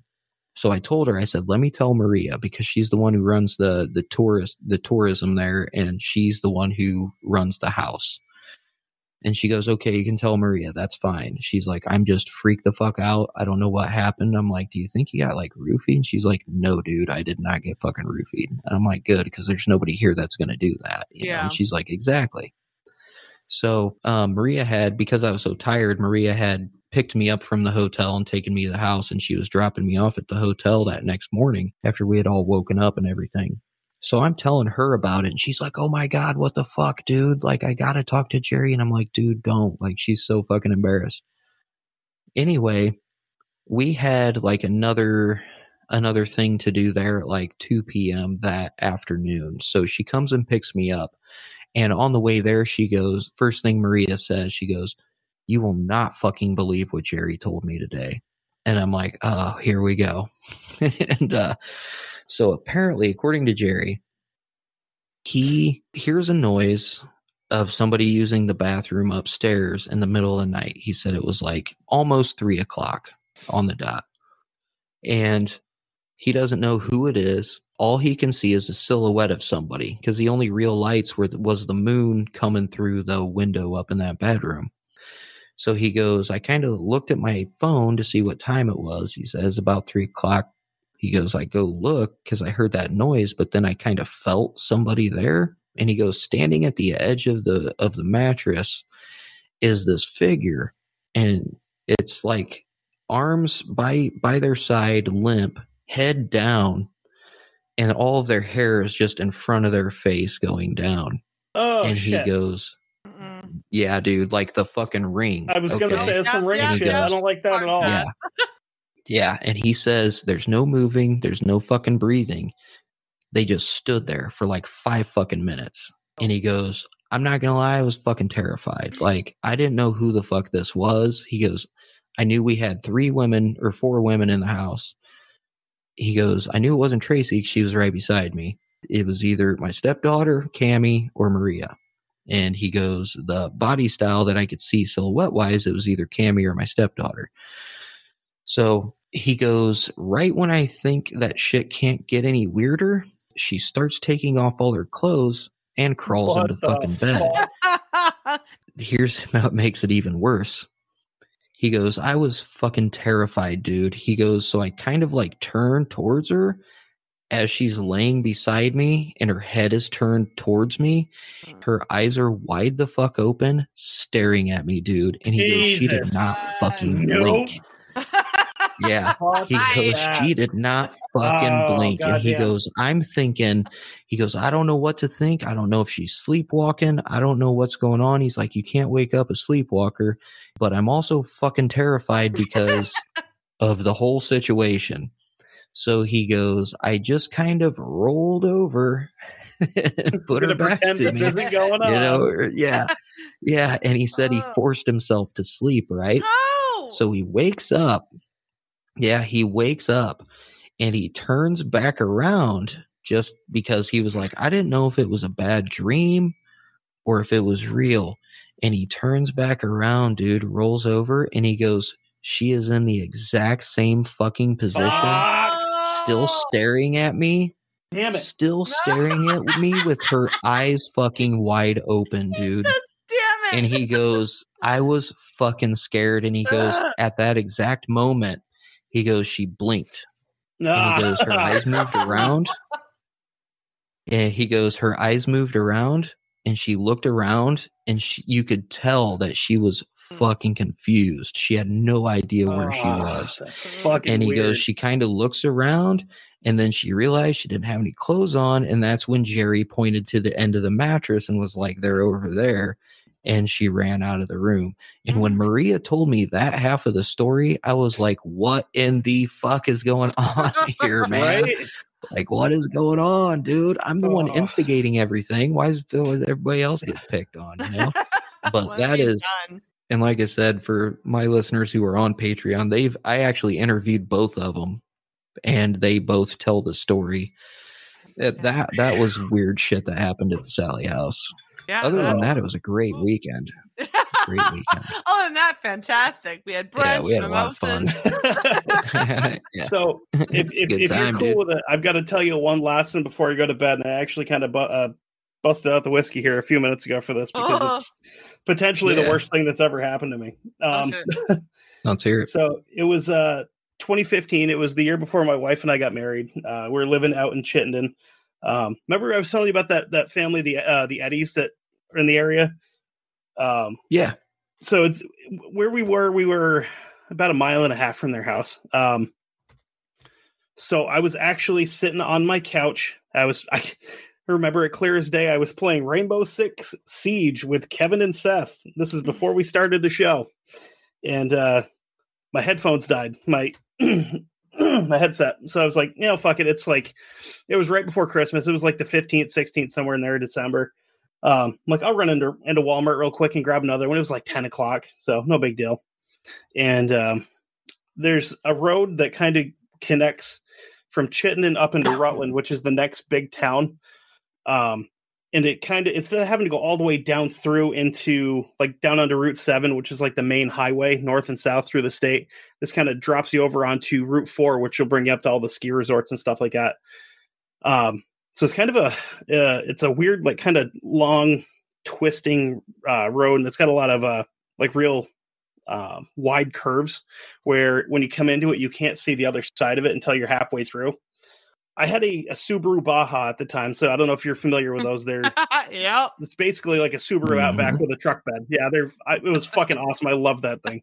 So I've driven this road 150,000 times, estimate easily. So I'm coming through one of the curves, and I'm doing like speed limit's 35. I'm doing like 45 out through there, just kind of cranking along. And I come through like starting to one of the curves, and as I come into the middle of it, my headlights hit this fucking thing in the road, and get the fucking cold chills thinking about it. So it's down on all fours in my lane, from the ass end of it to the tip of its nose. It took up the entire lane that I was in. My lights are flickering. Sorry, just side note. My lights have just started flickering. No joke. Yep. So I stop, obviously, because I'm like, what in the fuck am I looking at here? And it's just fucking standing there like it's supposed to be there. And I'm looking at it, and I got a really, really good. I mean, I saw it for probably 10 to 15 seconds. It just stood there, kind of long, greasy, shaggy fur, like an Irish wolfhound, where they're kind of wiry but also kind of almost look greasy at the same time. The fur was like that, but it was darker gray, had a strip down the middle of its back that was almost black, and it was really bristly up towards the top. The head, it's still hard to explain. It's almost like if you were to mix a bear and a German shepherd. So if you had like a German shepherd head, but like the size of a black bear, like real wide, real thick snout, and its eyes were like an ambery color. I don't know if it was probably just the lights from my headlights hitting it, but they weren't like red or anything crazy like that. It was ambery yellow kind of deal. And as I'm looking at it, I'm noticing things that just don't make a lot of sense. Like, when you look at the back legs of a dog, they've got that kind of like almost like an ankle bone that kind of pops out. Yep. So it had that, but it was up too far. And the back feet were bigger than they should have been, like lengthwise. And the front paws, I use the word paws very loosely, looked more like raccoon paws. So you had like individual fingers with, you could almost see like the knuckles in them. And I just sat here looking at this fucking thing. Like, I had my handgun with me in the car. I had a 40 caliber Glock, and I was like, there's no fucking way that if I get out of my car and crack one off of this thing, I'm getting back in. So I just kind of sat there like dumbstruck, just watching this thing. And it just kind of, still on all fours, just, down off the side of the road. I was just completely, I don't know. I had no idea what I had just seen. Yeah. So I didn't even like go all the way. I didn't even end up, doing what I was going to do. I went into Rutland and took the long way home because I'm not fucking going back down that road. And I have an aunt and uncle that lived just up the road from where we were. And I called her and I'm like, hey, I need to talk to you. I'm going to come up to your house. And I sat there and kind of explained to her everything I saw. She's like, I've seen that same thing. Like, fucking what? She's like, shit. She's like, I've seen the same thing in our backyard. My uncle had actually seen, he's pretty confident it was the same thing on his way to work one day. Off of that same road, there's a big open field on the right-hand side. And he was going through, it was like 5:30, 6 o'clock in the morning, and he sees a bunch of deer come running out of the field. And this giant, like, dog-looking thing comes tear-assing out of the woods. He said it looked over towards the road, turned back around at full speed, and just went right back in. So, yeah. Yeah. What do you think it was? I don't want to use the word dog man, but I think that's where I'm leaning. We're going to go there. Because, like, just the way that the legs were structured, it looked like if it wanted to or needed to, it could have popped up on its hind legs and walked off the same way. Ugh. Well, here's the deal. If it would have popped up on its hind legs, how tall do you think it would have stood? Oh, Jesus. 8.5 feet tall. Shit. Damn. I mean, at the shoulder, from what I could guess is when I was in my car, if you've ever walked up to like a small cow, like maybe a year and a half old cow, where they're, 3.5, 4 feet at the shoulders. So they're not like, maybe not 4 feet, but like 3.5 feet at the shoulders. It was probably around that same size. Damn, dude. And my wife and I were actually recently watching a show on Discovery Plus called The Woods Are Haunted or something like that. And there was a guy that had an experience, I want to say it was in either North or South Carolina, where him and his wife were camping, and they're out in there, driving out to the campsite in their RV. And he stopped to piss and looks over on the side of the road, and there's something like off in the weeds. And as he's explaining it and, going into detail as what he's seeing, I was sitting on the couch and I started crying because I was hearing the exact same fucking thing that I had seen, except as he's sitting there watching it, he said he heard 2 really loud cracks and then it stood up. And I was like, nope, no fucking way. Because if I had seen that again and it stood up, I don't know what the hell I would do there. Because, it was fucking god awful. Interesting. Yeah. Here I'm drinking that whiskey. Yeah, because I've got to go to bed after this. Yeah. Good luck. Yeah. It'll be a whiskey. Speaking of which, kind of night. Well, I tell you what, we'll end for tonight, and I'll probably do this again this weekend, and obviously both of you are welcome back. Kevin, you're in the group, so I'm sure you'll see my post. So. Hell yeah. All right. Brittany, plug your new podcast. Oh, yeah. Where the Weird Things Are. That's what it is. I don't know, Justin, do you know who I am? I remember being on a call with you with Heather. Yes. Yeah, exactly. Not being like a dick, do you know who I am? But like I just didn't know if you remembered who I was. Yeah, I'm Heather's friend. I'm gonna be co-hosting, well, more or less co-hosting Nature versus Narcissism with her in the reboot. Oh, cool. So yeah, sweet. Yeah, so I didn't know. I just didn't know if podcast. It wasn't like a do you know who I am? Yeah. It was more like, do you remember me? Yeah. Now my memory is usually pretty sharp. I remember. Oh, what's that like? Yeah, right? It's more of a curse than a blessing. No, but thank you for having me. This was nice. So, well, you're welcome back anytime. Like I said, I might do this more often because it's pretty cool getting stories and stuff from other people and everything like that. So, kind of an open lines Friday, man. Yeah, this is pretty cool. Like, I didn't know what to expect, but I was like, I was sitting on the couch and I was like, yeah, I'll go talk to Justin for a few minutes. Yeah, and that's what I said. I turned to my boyfriend and I was like, hey, I'm going to go do this thing real quick. Sorry. Like, I know we were in the middle of watching The Walking Dead and I was like, I'm going to go do this. So sorry. Yeah. This episode is brought to you by Best Fiends. So now that things are kind of back to normal, it's fall. We're going to be spending a lot of time with friends and family. There is one thing that I will still be doing, and that is playing Best Fiends. And I can still be playing it while I'm doing all that other stuff too. As you know, I spend a lot of time looking into strange occurrences. Weird, mysterious deaths, UFOs, paranormal events. But when I do need a break and I need that mental palate cleanser, I play Best Fiends. It's a really casual and fun game that anybody of any age can play. You can play it right on your phone, and you don't even need the internet. I love it because it's challenging, makes me think a little bit. There's always new levels popping up, and there's always some kind of new events coming out every month, so it really doesn't get old. And I usually play it whether I have a few minutes to spare, or I'm just trying to kill a couple hours, really doesn't matter. One of the things that keeps my attention is the bright colors. And you can level up all these characters and then try to match them for the best way to beat that level.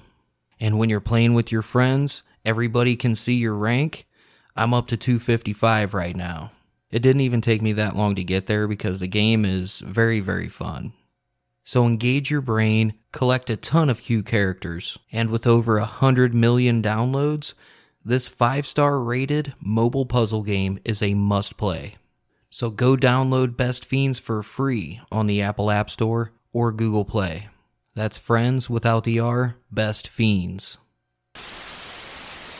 Hello there. Hi, Justin. Well, hello. Who am I talking to? Tammy Wilson. Oh, how are you doing? I'm doing good. I called in to tell a kind of a spooky story. I am ready to hear it. Kevin, are you ready? Oh, hell yes. Always. Okay, well, my son sees spirits. And when he was about 4 years old, my dad would keep him like 2 or 3 days out of the week. So he's telling me on the way home when I came to pick him up, he's like, Mom, Nana wants you to know. And I said, who? And he said, Nana. And that's what all the grandkids called my mom. But we never said that in front of my son because she was already passed away before he was ever even born. Oh. And he said, Nana wants you to know that she's really proud of you and she appreciates what you did for her. And I took care of my mom. She died with cancer. And so I said, he's probably heard this story through the family or something. So I wanted to test him. I said, what did she look like?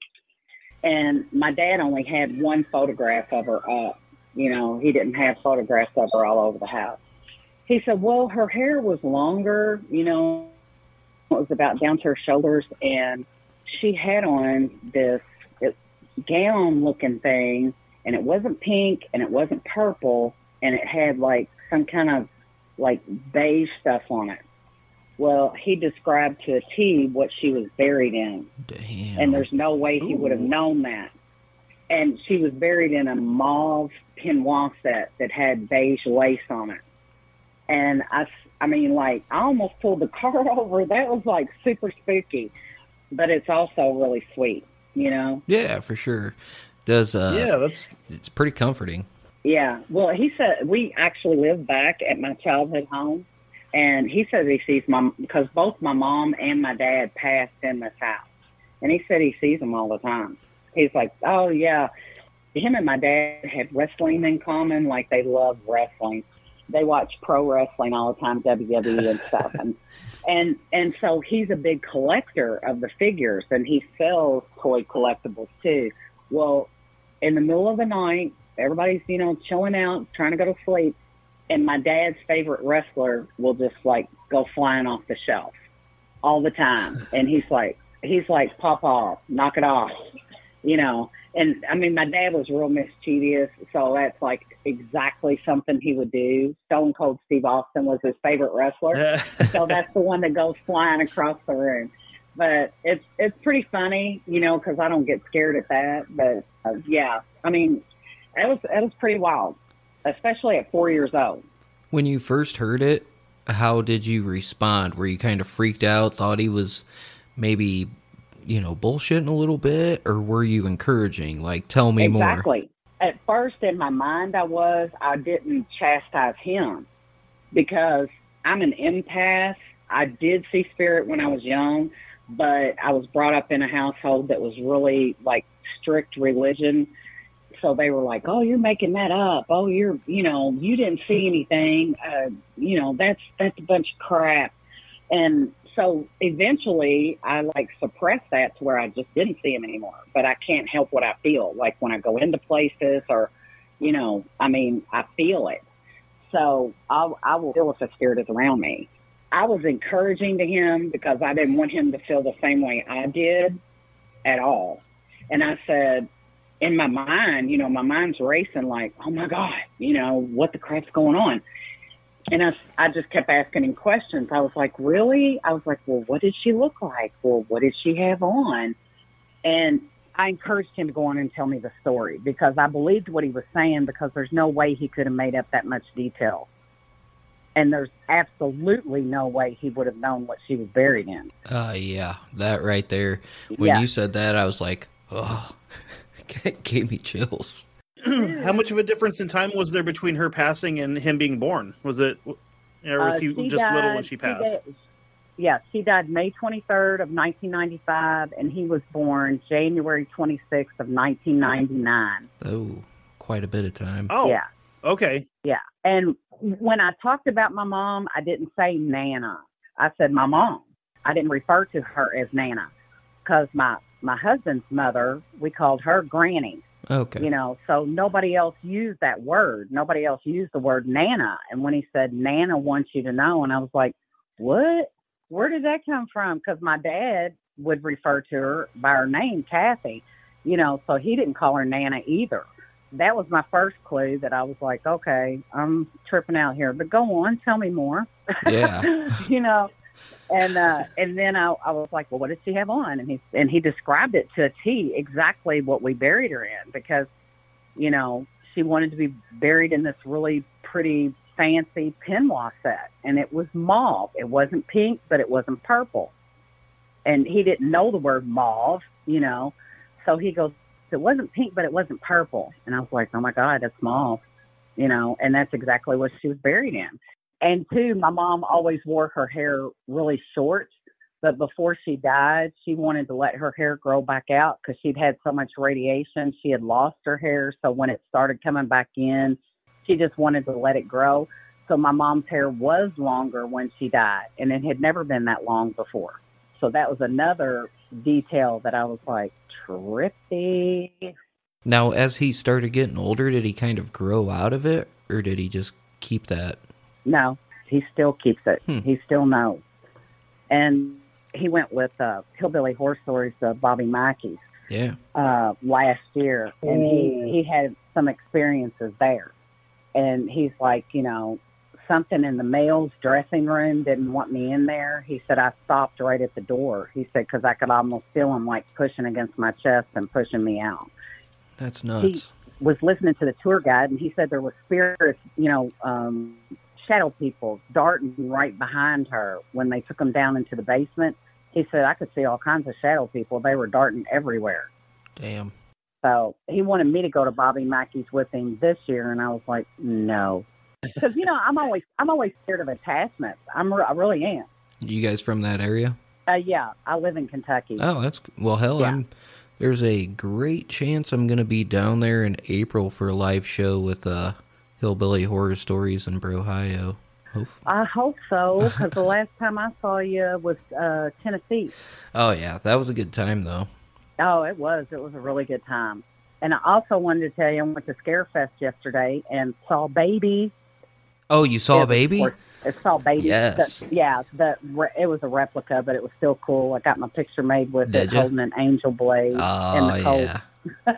No, it was cool though. It was cool as hell because when I was at DeadCon, I didn't even see the car when I walked in because there was like the Mystery Machine, and then there was another car, and then they had Baby kind of towards the end or whatever, and I just walked straight into where all the booths were and everything like that, so I could set up my booth, you know, meet some people or whatever.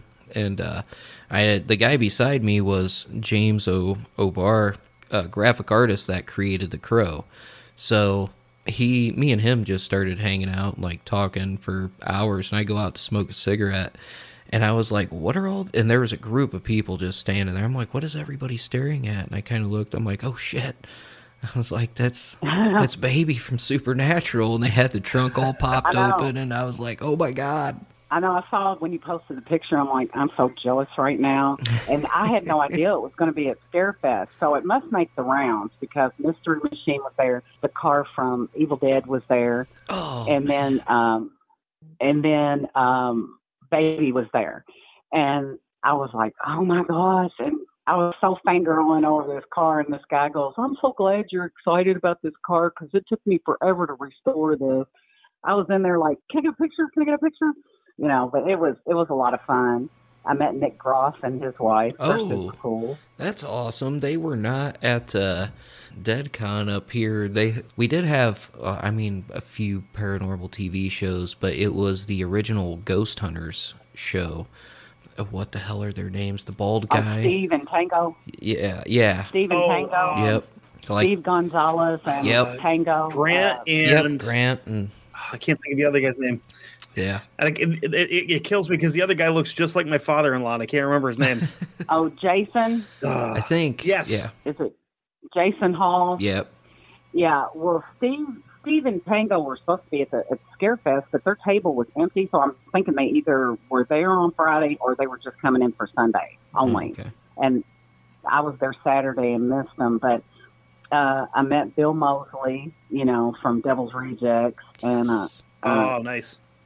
He is a super chill, super nice guy. He's real funny, and he's a great guy. I wanted to meet Bruce Campbell, but he had the longest line, and he had all these, restrictions, like, you couldn't take a picture of him, you couldn't have your cell phone in your hand in line. And I was like, screw that noise, I'm out. Yeah, it's a lot of shit. Saw Kane Hodder. He's a big dude. Yeah, the one that plays Jason. Oh, yeah. Yeah, he's like, big what, dude. 6'9" or 6'10" or something? Yeah, but, his arms are all blowed out. I was like, yeah. It looks like he could crack my head like a walnut. But, yeah, my son still sees spirits, and he can still sense when something's around. And me and my son have this weird connection. I can tell if he's in trouble or if he's about to do something stupid. And I will literally text him, and I'm like, dude, don't do something stupid. Why does he want to go to these haunted places if he knows he's going to experience that? He's not afraid of it. I've always been, I guess because of the way I was brought up, I've always been afraid of it, like to fully open myself up to it. He's not afraid of it. Yeah. Like, he can shut it down. Oh, okay. And to me, I would be terrified, like I couldn't shut it down, but he's just really, I guess I would say, more gifted, because my mom was always gifted, but she would poo-poo the idea of somebody having gifts. And I'm like, she would have premonition dreams. And if she told you not to do something, you best not do it. Like, she predicted my brother was going to be in a really bad wreck, and she wouldn't let my other brother ride with him to work because it caved in that whole side of the van, and my brother would have been killed. But she told my brother, she's like, you need to reduce your speed. Something's going to happen this morning. And, of course, my brother, he's just wild. He's just a wild person. And so he goes hydroplaning and hit a viaduct, and it caved in that whole side of the van. So if my other brother had been with him, it had killed him.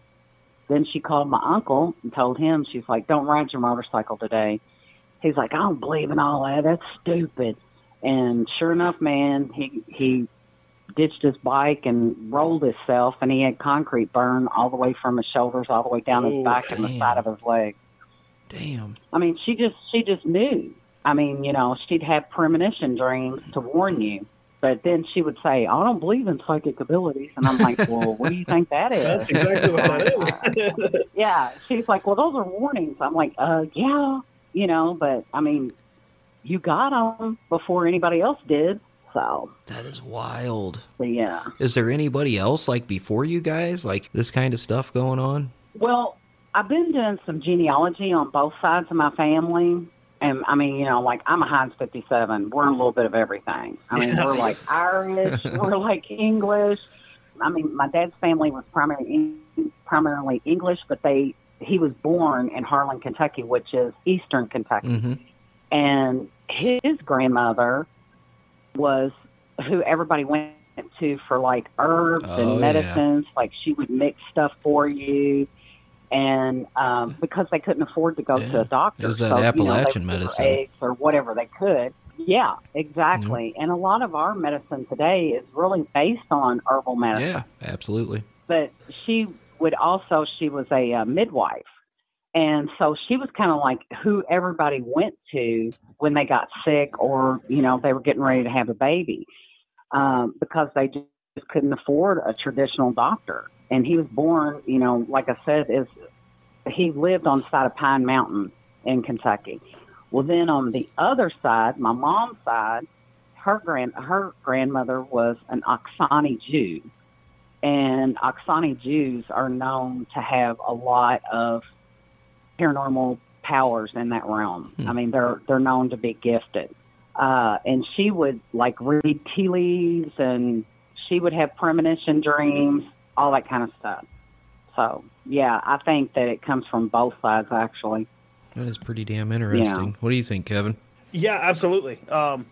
I'm a firm believer in mountain medicine, because there's you know, it's one of those things where it's like, you know, people will you know, crap on it, but it's been working for hundreds of years. Why discount it that much? Yeah, I mean, just like, you know, now there's a bigger movement for holistic medicine, and to merge that with what they call term Western medicine, because a lot of that works in concert together to heal a person. You're treating the whole person, not just what they have. Right. Like, I mean, I consider myself a Christian. I believe in God, you know, but I also, like a lot of people have really downed me for saying, I don't have a problem with somebody smoking medicinal weed, because a friend of mine had brain cancer, and when she was dying, nothing would help her nausea. Like, her head hurt so bad, she was sick at her stomach.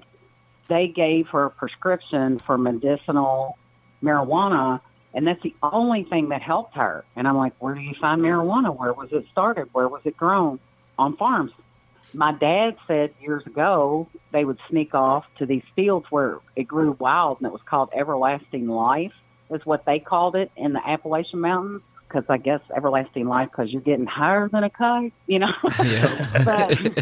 but I mean, they would go back there and take the seeds out and grind it and then smoke it, you know. And he's like, yeah, we used to high all the time, you know. But he said his grandma would have him go out and look for it, because she put it in other pastes and medicines to use for people for pain relief, because they couldn't get any relief any other way. And of course, that's a mining town, and it helped with black lung. Once they got black lung, there wasn't a whole lot they could do, you know. Yeah. So I don't see anything wrong with that, because that's no different than if you wrote somebody a prescription for oxycodone or OxyContin or whatever. Yeah, because that other stuff is a very slippery slope. Right. I can attest to that. I know a lot of people that have started off with that and then ended up overdosing on heroin later down the road. Yeah. It's kind of scary. Well, I mean, I had a girlfriend who had a breast augmentation, and that's what they gave her for pain relief. And like, she had to go to rehab to get off of it, because even after she no longer had any pain, she was addicted to it. And I mean, it's bad. In my opinion. Now, if you gave it to somebody short term that was terminal, what difference does it make? I mean, they're dying anyway, and they need the pain relief. But for just normal everyday pain that people suffer, chronic pain, there's got to be a different way, you know. And I'm real big into that. People joke about me taking so many vitamins, and I'm like, I don't care, you know. I mean, all that's found in our food, but our food is so over processed, we don't get the vitamins we need anymore. That's true. Let me ask this about your son, though. Did any of his friends or like significant others, anything like that, know about him being able to see the stuff that he does? Not his friends so much, because they rag on each other so bad it's not even funny. So the least little thing they find out about you, they're going to run it in the ground. Oh, for sure. They get meme wars and all that kind of stuff. You know, they'll send each other ragging on each other for stuff. But like, my son, it's really weird. He's got close girlfriends, not romantic interests. They're just his friends. And they know. They all know. And I guess because he feels more comfortable telling them than he does his guy friends, because he's probably scared what his guy friends will think. But yeah, his girlfriends know it. because a couple of times his real close friend, he's warned her about guys she's dated. He's like, man, you need to back off him. He's no good. He'll end up doing this or that. And sure enough, he has ended up doing, you know, like trying to hit her or be really nasty to her, be a douchebag, you know. Mm-hmm. So, like, a lot of times she'll run it by him, like, hey, you think this guy's all right? And I can do that, too. I can see a picture and read somebody's energy. I don't know how I do it. I just do it. I can, if you give me a picture of somebody, I can read their energy. Because a lot of times my girlfriends will come to me and ask me, they're divorced. It's like, hey, I'm thinking about dating this guy. What do you think about him? I'm like, losing. You know, I'm like, no, he's got mommy issues, or, you know, he's a loser, or he's a super cool guy, or whatever, you know, but it's whatever energy I'm reading off of them. I like so that. He That's definitely right, gets though. that from me, I think. Yeah, there's nothing wrong with that. It's really funny that you have those gifts and you don't know why, you don't know how. They're just given to you. And I do believe it's a gift. I just have an expanded mind like he has his. You know, I kind of close myself off to it as much as I can. Like we were looking for a house before we moved back into my childhood home. My dad, when he passed, he left this house to me, but we were looking for a house, and beautiful, refurbished, old home. It had been in a part of Louisville where I live. It had been here since the 1800s, just gorgeous, and everything's all updated. And so we're walking through it, and I said, well, I want to go upstairs. I want to see what it looks like up there. And the second bedroom that I walked into, like my peripheral vision just got black. Like it, you know, right before like you're getting ready to pass out, how your peripheral vision goes. Mm-hmm. And the room was just so black. And this was in the middle of the day. And my husband was still in the main bedroom looking around. And I said, come on, let's go. Let's go. And he's like, why? He's like, I want to look around. I said, no, let's go. I said, somebody either committed suicide in here or had like some kind of oppression going on. There is nothing but black in that room. And I feel so threatened being in there and sad at the same time. I said, we got to go. And Damn. Come to find out, there was a guy who committed suicide there. And I said, I can't live in that. I can't live around that. I mean, it was just a horrible feeling, you know. I mean, I even got cold chills talking about it because I remember it. Let me ask this. Do you think that feeling and that sense of oppression was there before this person and possibly caused them to take their own life? Or do you think it was because that person took their own life there? No, I think it was there before. Okay. Because I felt two separate feelings. I felt that oppressive feeling, and then I felt immediate sadness. So to me, when you feel that oppression, it's there already, and that's what made the person sad enough to do that. Because, you know, I mean, suicide is a horrible thing, and I've often wondered what makes you get to that point where you actually do it. And we don't know unless we've been there and actually do it. We don't know what pushes you over that final edge. It can be a lot of factors, you know, mental illness, but I believe it can also be like oppression, you know, just something that's very negative. And then if you're already vulnerable, it just keeps preying on your mind. But there was a staircase that went up underneath the hall closet. I told my husband, I said, somebody's been mistreated in there. Like, I think little kids have been locked in there. And he's like, and my husband is a deflector. Like, he doesn't feel anything. You know, he will deflect the spirit. He doesn't feel anything. He doesn't see anything. He's like, it's just a closet. I'm like, no, I'm telling you, I see two kids and they've been locked in there. The same thing happened with my sister-in-law's neighbor. These people moved in next door to her, and I said, under no circumstances, the first time I met this kid, I said, under no circumstances do you ever let him around your daughter. I said, he is a molester, because I had two little boys come up in my face and that he had been molesting them. And sure enough, he got her by herself, lured her out of the house, and he had molested her. And I went next door with my husband. I went next door, knocked on the door, and I said, your son is not allowed back over here. We're calling the police. We're pressing charges. I said, he molested my niece. She said, I wish you would call the police because he molested 2 little boys. And I'm afraid that, somebody's going to end up killing him for the way that he is. And my husband's face, my husband's face went white because I said I saw 2 little boys come right before my face. As soon as I met him, I got these horrible vibes off of him. And these 2 little boys came in my face, and I was like, I'm telling you right now, he's a molester.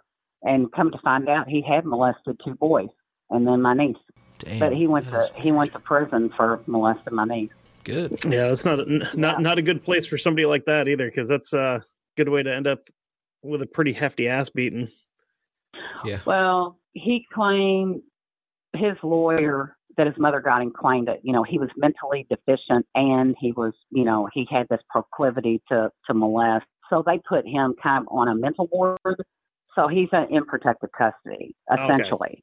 So he will never be in Gen Pop, unfortunately, Yeah, probably for the best for him, but, But, yeah, things like that will just come to me. I mean, I don't know why they come. Like I said, my gift, I don't feel like I can control it. Like my son, he can control his. Like if he doesn't want to fool with it, he shuts it down.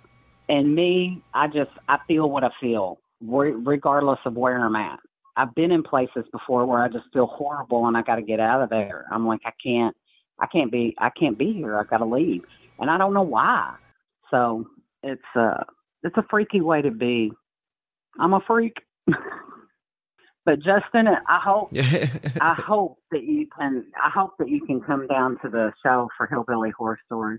Well, I just got the message, I think it was Friday, and it was Jerry. It was a group message with me and Jerry and Rob and Nick, and then Shane from Foul Play, and he goes, hey, check with your spouses and your kids and everything else. He's like, I want to plan an April 9th show at the VFW in Louisville, and I believe it seats like 300 people, so he's like, I want to get tickets going ASAP. So hopefully everybody is cleared for takeoff, and we can get that arranged. I'm just waiting for word back from some of the other guys, because I told Jerry, I was like, hey, you already know I'm good to go, dude. I look forward to that, because I always come to the Louisville shows. The one they had here with Brohio and some other paranormal people, Paranormal 502. It was a good show. I always look forward to seeing you because you're a super cool guy. I appreciate that. I it's funny because usually when I do live shows, I always tell people, I'm like, listen, pretty much what you hear is what you get. Like, a lot of people, I don't know, podcasters who just, they think because they're a podcaster, they're, I don't know, better than anybody, and it's like, nah, I'm still a blue collar dude, and after the show, there's a 99% chance I'm going to be hanging out with, like 20 or 30 listeners and just getting drunk and talking about weird stuff. So it's like, that's what I like. It's always fun too. It really is. Yeah. I enjoy it. No, talking about weird stuff is my favorite stuff. Exactly. That's pretty much where I'm at with it. I'm like, I can carry that conversation about pretty much anything, really. It's fun. Well, I'm going to get off here so you all can. Oh yeah. Louisville's a weird place. It is kind of, It's weird. I mean, there's a bunch. There's a ton of haunted places here, and of course Waverly, but I mean, there's a bunch of other haunted places here, and the people are generally, super friendly. I mean, you're kind of in the South. I don't really consider us that South, even though I said Tennessee gives us a bad name. We're not that far south. but yeah, they're pretty cool. And I had a great time at the Gatlinburg show. So it was a fun time. If you come up, we'll have to go hang out. Grab a bite to eat or something. Absolutely, I'm totally down with that. Yeah, we'll definitely for sure grab a bite to eat and hang out, because I want to hear some more stuff, some more weird stuff, because that's kind of my thing. Hopefully, I can bring my son with me, and he can tell you a bunch of weird stuff. Yeah, we both worked for haunted attractions for a while. That's awesome. Yeah, and so we've got some stories from that too. So you'll definitely be entertained. I am so down with that, and I appreciate you calling in and telling us your stories. That's pretty awesome. Well, thanks for having me. No problem. I hope you enjoy the rest of your Sunday evening, or your Sunday night, I should say. Okay, you all take care. You too. Have a good night. So what'd you think about that, Kevin? Little kids being able to see things? I'm a firm believer in that. You don't hear a lot of people telling stories about it either, you know? I believe it because, like, my younger son is like that, dude. He has said some weird shit before. It's just like, God, it gives me chills, man. Like, my brother's, he's a stepson. I mean, he's back with his mother and all that stuff. When they first moved in to, I want to say it was the second place they lived at, there was a bathroom on the bottom floor that he wouldn't go to by himself. He was like probably 5 or 6 at the time. You know, my brother's like, hey buddy, just go to the bathroom. And he's like, I can't. Why? It's like, because I can't walk by the stairs. The guy that stands on the top of them doesn't like me. It's like, what? Like, nope. Oh. That's why little kids are always the creepiest ones in horror movies, you know? Absolutely. You remember little Gage from Pet Sematary? Poor little kid. Yeah. Him and the girl from Poltergeist freaks me out still. Holy shit. They're here. Ugh. Yeah, it's like, shut up. Creepy little shit. Stop talking. Yeah, my son, he came out of his room one time, and middle of the night, he was probably only, I don't know, 3 or 4, I want to say. I said, what are you doing awake, you know? And this is, like I said, middle of the night. It's like, what are you doing awake? He's like, the man in the room won't leave me alone. He won't stop trying to talk to me. Of course, I'm like, grabbing the piece. So I searched, I searched the room, closet, all that, and he's straight up, he's not really in here though, Dad. And I'm like, well, what does he look like? And he described 2 different people. One looked like a knight in shining armor. Said he was wearing armor and stuff, and he said he talked funny. And then he said that the other one was dressed in a nice suit, and he was like an older man. And he goes, no, he's like, they're not mean or anything. He's like, they just keep bothering me, and I can't sleep. I don't know what you want me to do, man. Right? Starts fucking shooting ghosts. Yeah, so he slept out on the couch. Had to bust out the salt rounds for that one, I think. Pretty much, yeah. But yeah, he said some weird shit. There was one time I remember my older boy had asked, I was in the process of dropping them off over at their grandma's house, and their mom was there and stuff. We all get along, so, you know, when I drop them off or pick them up, we'll all hang out for a minute, chit-chat or whatever. And my older boy... There's not a lot of people like that. No, there's not. And I'm thankful for that with my boys' mom and her family and stuff. Yeah, my older boy, that just happens to be the day he says, how are babies made? And, like, I'm the cool parent, but I'm also the brutally honest parent. So I looked at my boys' mom, and I was like, do you want me to tell him? She's like, no. So she she looks at my older boy and here comes the stork story. Oh, well, you know, when a mom and a dad, you know, have a special bond, the stork comes in and brings the baby, because my older boy was only like 7 or 8. He didn't need to hear the awesome yet gory details, you know, the awesome details, and then 9 months later it's the gory details of childbirth. Right. But it's after she got done telling him that shit, my younger son, dude, was sitting on the couch. He was like playing with this freaking iPad or something, and he's like, that's not how I was born, without even skipping a beat, right? Just didn't even look up. We're like, oh yeah, ha ha ha, like how. You know, how were you born? And he goes, well, he's like, I was in this room just kind of waiting around with a bunch of other people. And then I got to choose who my mom was and my dad was. When I chose you, they shot me into your belly like a light from the sun. Now I'm here. The kid literally just described reincarnation, and he's like fucking 4 or 5 years old. Exactly. I was going to say, like, I've heard shit like that before. That's crazy. Yeah. And that's creepy. Yeah, and my boy's mom looks at me because she's into the paranormal, and she's obviously not gullible, but she's like, she mouthed the words, "What the fuck?" And I was like, don't tell them to turn it off, we're not going to encourage it, but at the same time, we're not going to say, oh, you're crazy, don't talk like that, blah, blah, blah, because we've always been pretty open parents about that kind of stuff.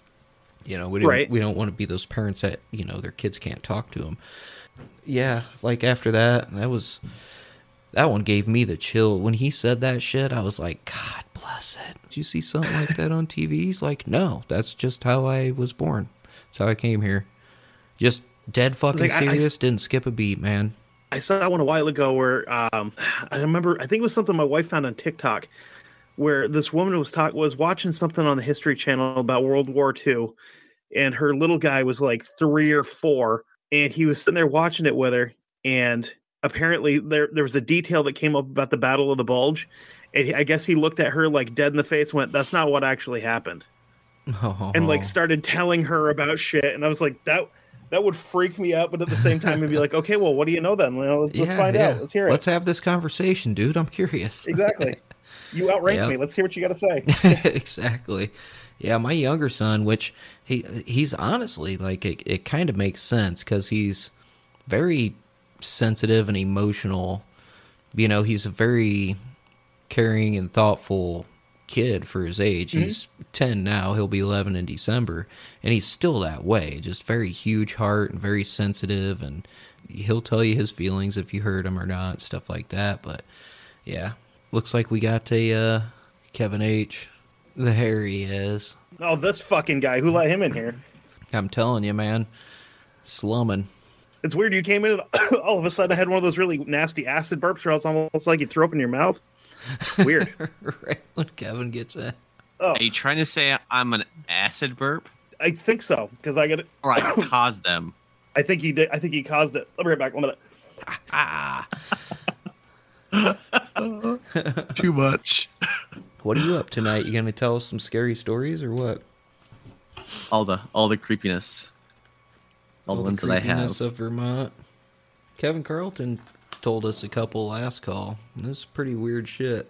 I've had a few little zingers, mostly just ghost stuff. Anything creepy as shit, we want to hear about it. First one I'm gonna tell. This one is like, one of the freakier things I've ever had. So this is not so much like a scary thing, but it's more like it freaks you out type of thing. Mm-hmm. So I'm gonna say this is probably 10 years ago by now. I think I had an aunt of mine that passed away. And I was going to go down for the funeral and everything. At the time, I'm in college, and I'm taking this class called Death and Dying. And I actually had to watch someone die. What the fuck? Really? Yeah. Did they just take you to the hospital for a field trip or what? No. It was filmed. Oh, okay. All right. And somebody, thinking, it was... Wow, dude. Wow. Yeah. Like, that's fucking dark. A little bit. No, where the hell did you go to college? Bosnia? Yeah. No. I mean, I have kind of watched someone die. I mean, I watched my grandfather die. Mm-hmm. That was rough. But watching my grandfather pass away, that was like the first experience, kind of like with death. Yeah. There, 1 minute, now not. And then I had this. And then the professor was like, well, if you don't feel comfortable, don't watch it. What the hell, I'll do it. So I did it, sat there and watched. It was one of the weirdest things I've ever actually seen, where the person that's dying starts to see shit. Like they were saying, like, do you see the thing in the corner? Whatever the hell it was in the corner. Do you see that? And I couldn't relate. I didn't, have anything, in relation to it. A lady that was like a grandmother to me, when she was down at my uncle's house, because my uncle and her daughter married. So kind of not really related, but we kind of are. Anyway, she was dying from cancer. And I didn't know this until after the fact, that kind of like I could relate the two. She was saying that when she was dying, that she said that her husband came to her and was sitting there talking to her, would talk to her, and then then he would not talk, and he would just be there. And he was just waiting. And I'm like, holy shit, that actually really does happen. Wow. Yeah. But But the freakiest thing about the whole my aunt passing away.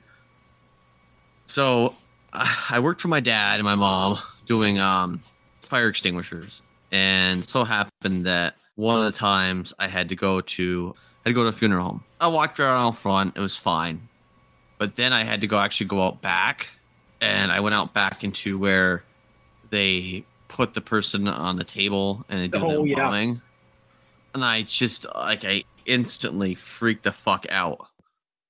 I was like, "Oh my gosh, am I gonna see a dead body?" It's just so freaky. Having someone just pass away and you're going behind like the curtain to see that kind of like weirds you right the hell out. Dude, when I was doing pest control, I went to a funeral home up in Burlington, and I did everything on the main floor, then went down into the basement.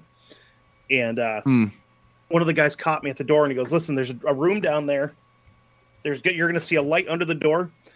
Don't go in there." He's like, "You're going to hear machinery running. You cannot go in there." I'm like, "Okay." He goes, "We're in the process of embalming someone, and you don't want to see that." And I was like, "Oh shit, okay."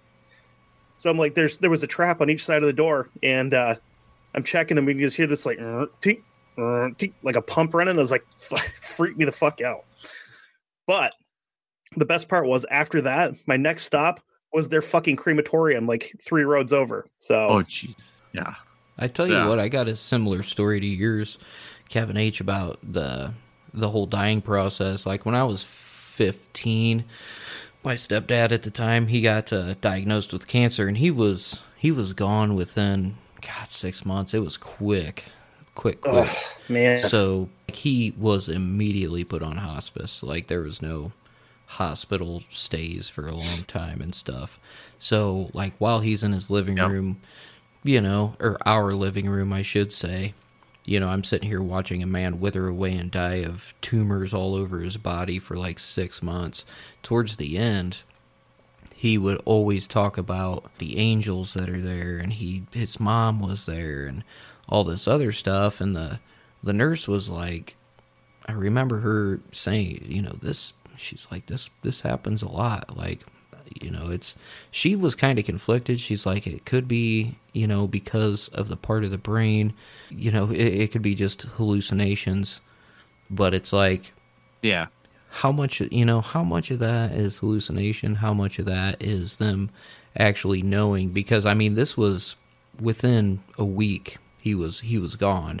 So like that last week, that's what he was talking. He's like, the angel is so beautiful.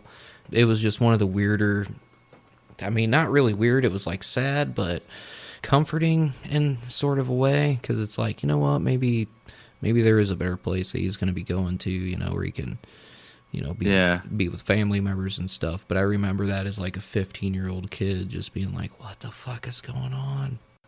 But anyway, so ghost stuff. Let's talk about that. All right. So my first, I would say real ghost thing I ever had, I'd always, watch the ghost shows, Ghost Adventures, Ghost Hunters, all that shit. I was like, whatever, yeah, bro. Do you see that? Did that happen to you, man? Oh my God, type of thing, whatever. So I never really bought into too much to it. And then when I'm working at the Pittsford Haunted House with Kevin C, we weren't actually working, but we were down in the basement. Yeah, just kind of getting stuff set up. Yeah. Little backstory on the place, because I don't know if any listeners have ever heard us talk about it, but the Pittsford Haunted House, where we work for 2 weekends of the year, at one time was a tuberculosis preventorium. And then it was that for a short period of time. Doesn't really say it turned over to kids with TB, but I think it was. So actually housed kids that had it. And unlike a lot of places, they didn't put the kids in the sanatorium, which is actually over the hill. So this was just for them. And then after the fact of TB kind of died off a little bit, yeah, it turned into a place for kids with different ailments. They had polio or MS, stuff like that. MS, stuff like that, yeah. And this place was like a fully functioning, hospital. Not really a hospital, but care facility. Okay. It ran for the 1970s, I think it was. Yeah, somewhere in there. So shuts down. Well, and turns in the Pittsburgh Fire Department buys it and turns it into a haunted house. Well, so we're all downstairs in the basement. We were in one of the rooms. The kid that was working in it was like, I'm done, and so let's head out. So we all head out of the basement, and we're climbing up the stairs. I'm the very last one in the row of like 8 or 9 of us, and behind me, I hear a whistle. I'm like, did you guys just hear a whistle? And everybody's like, no. Well, someone just whistled at me, because you can definitely tell a whistle from anything else. That's definitely someone whistled at me. I'm like, well, I don't know if they checked out my ass or something, but I was like, okay. Another experience. Well, I didn't really have the experience, but we've had others that when we were walking through the house, they had this little mechanical doll. That was fucked. This is gonna be she'd good. sit on the swing, rock back and forth. Either you could power it by plugging it in, or you could put it on batteries, and it would run for a set period of time. And the batteries die, you have to redo the batteries. And it's motion activated. Yeah, motion activated. Well, they actually turned off the motion activation to it, so it actually would just swing all the time. Well, the girls, there's these 2 girls that were in this particular room. They had the doll going, and it was singing, going la la la la la la la, the whole time. Well, they got sick of it, and this little doll's fucking creepy. So they got sick of this. They shut it off. Well, turns back on.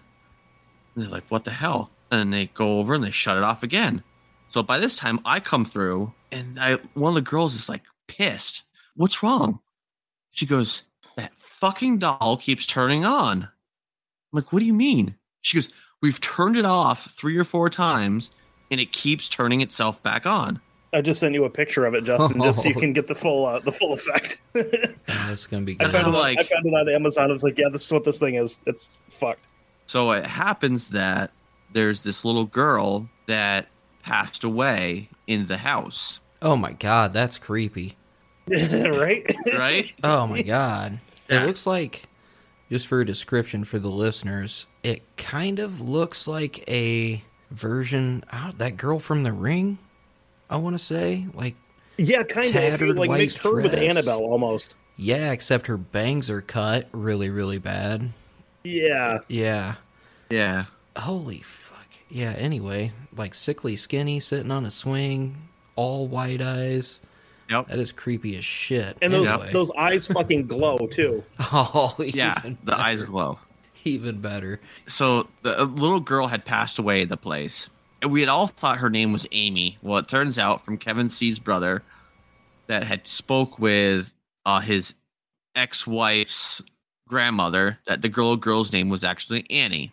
Of course, at the time, we always thought it was Amy. So we just said, hey, I told the girls, I'm like, listen, just tell Amy that she needs to knock it off. Needs to stop, and she'll stop. You think that'll work? I'm like, yeah, just tell her. She's a little girl. She doesn't know any better. She just thinks it's funny. So just tell her to stop. So they told her to stop, and then, they come back through. I'm like, well, yeah, it hasn't turned back on since. There you go. You got to just say, hey, stop it. And it totally stopped. And of course, I asked them, I'm like, are you sure you turned it off? Because it's motion activated. Yeah. They turned the motion activation off on it and just had it fully swinging all the time. And we had turned the device completely off. And I was like, that's fucked up. But what was it? Then we were up, Kevin C., his wife, Shelby, and a few other people. We had been working at the house, and we were like, okay, hey, let's kind of go in, and before, the whole thing starts up and everything else, like a week or before, and let's go up to the upper floors and see if we can possibly do a little ghost hunting and see if we can catch anything. We didn't expect to see anything, or, if we did, that's kind of cool, but we also got to see some of the upper floors that we normally just don't get to see because there's no way back down except for one staircase. Mm-hmm. So we were up there and we're asking questions, who are you? How old are you? Kind of just random questions, just standing there, looking back down the hallway. I'm with Shelby and this other kid. We were looking down the hallway.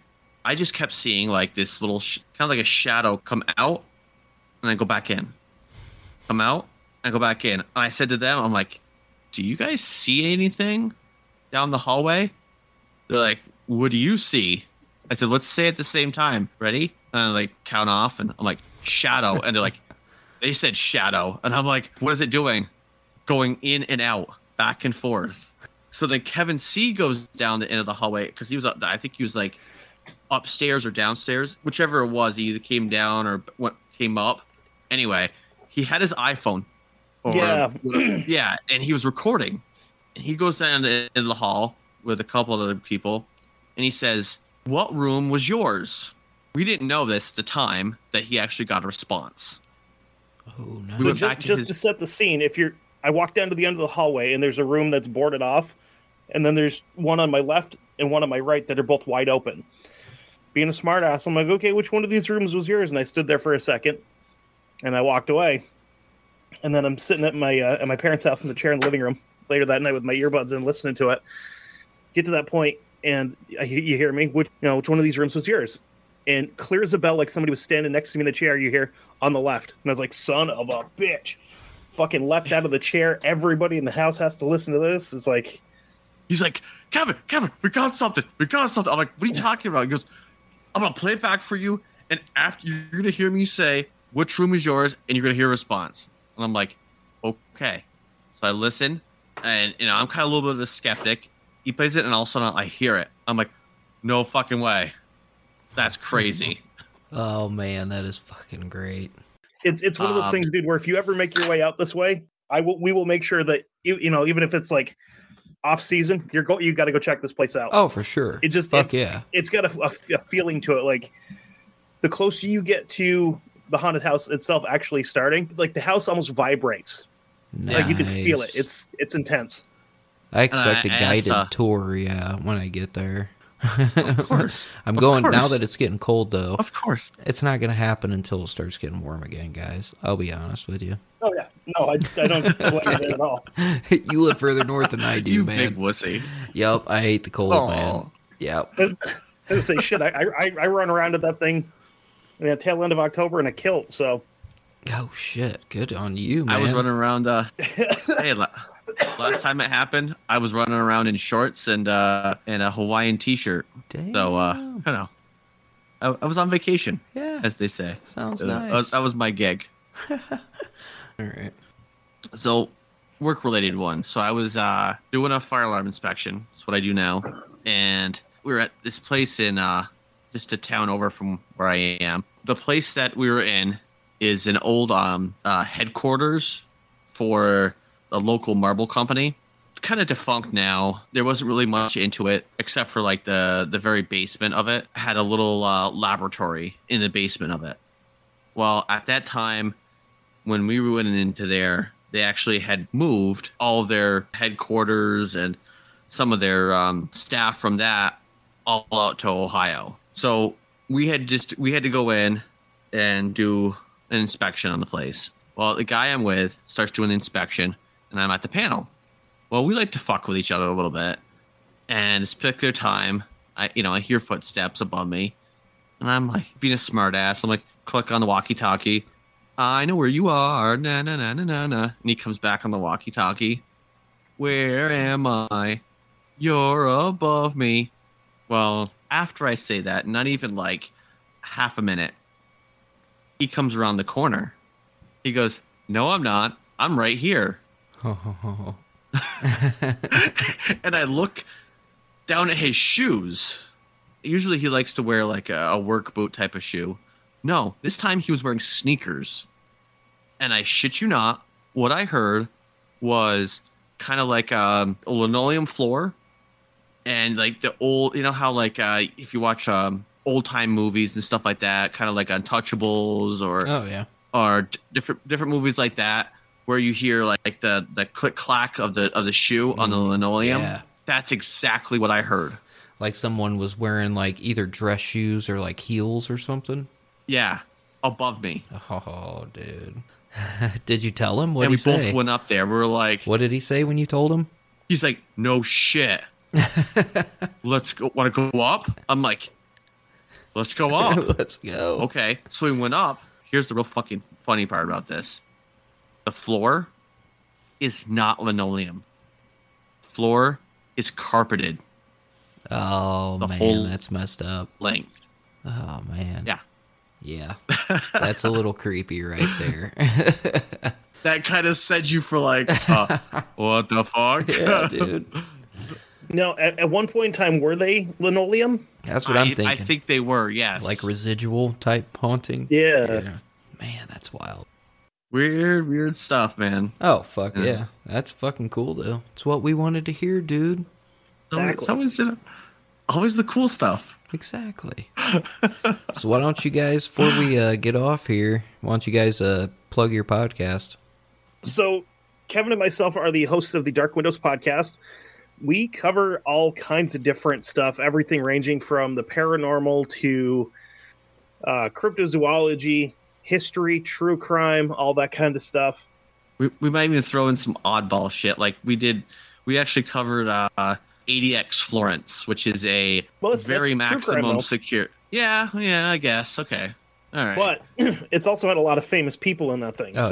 Oh yeah. But yeah, we cover everything everything from soup to nuts, basically. If fancies our interest, we'll cover it. Matter of fact, here in a couple, you mind if we announce it now? Yeah, go for it. What we're doing in a couple weeks? No, hell no, go for it. Okay, cool. We have another interview coming up next week. Actually, kind of weird. This is we've been doing a lot of interviews lately, and then we've got another one next month. But week after next, we're going to jump back into true crime, and we are going to cover Freeway Rick Ross. Oh, that's going to be a good one. I think that's going to be a lot of fun. That dude was wild. Like I was looking at it and I was like, I want to do Rick Ross. That'd be cool. And then I forgot to put in Freeway before it, so I just keep getting all the shit about the rapper. And I'm like, not the same guy.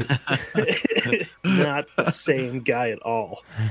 So because one of them's like 375 pounds, the other guy's like $130 at the most. Yeah, pretty big difference there. One of them's worth a whole shitload more money than the other one too. That's very fucking true. Because fucking Freeway was making he was bringing in like $2 to $3 million a day at one point. Oh yeah, it was ridiculous. Like his story is insane, man. It's fucking nuts. So I was like, I think that'll be a fun one. Yeah, I agree. I think it's gonna be a great one. I can't wait for it anyway.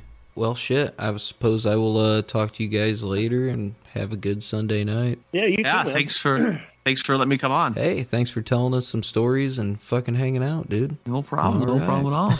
I'll talk to you guys later.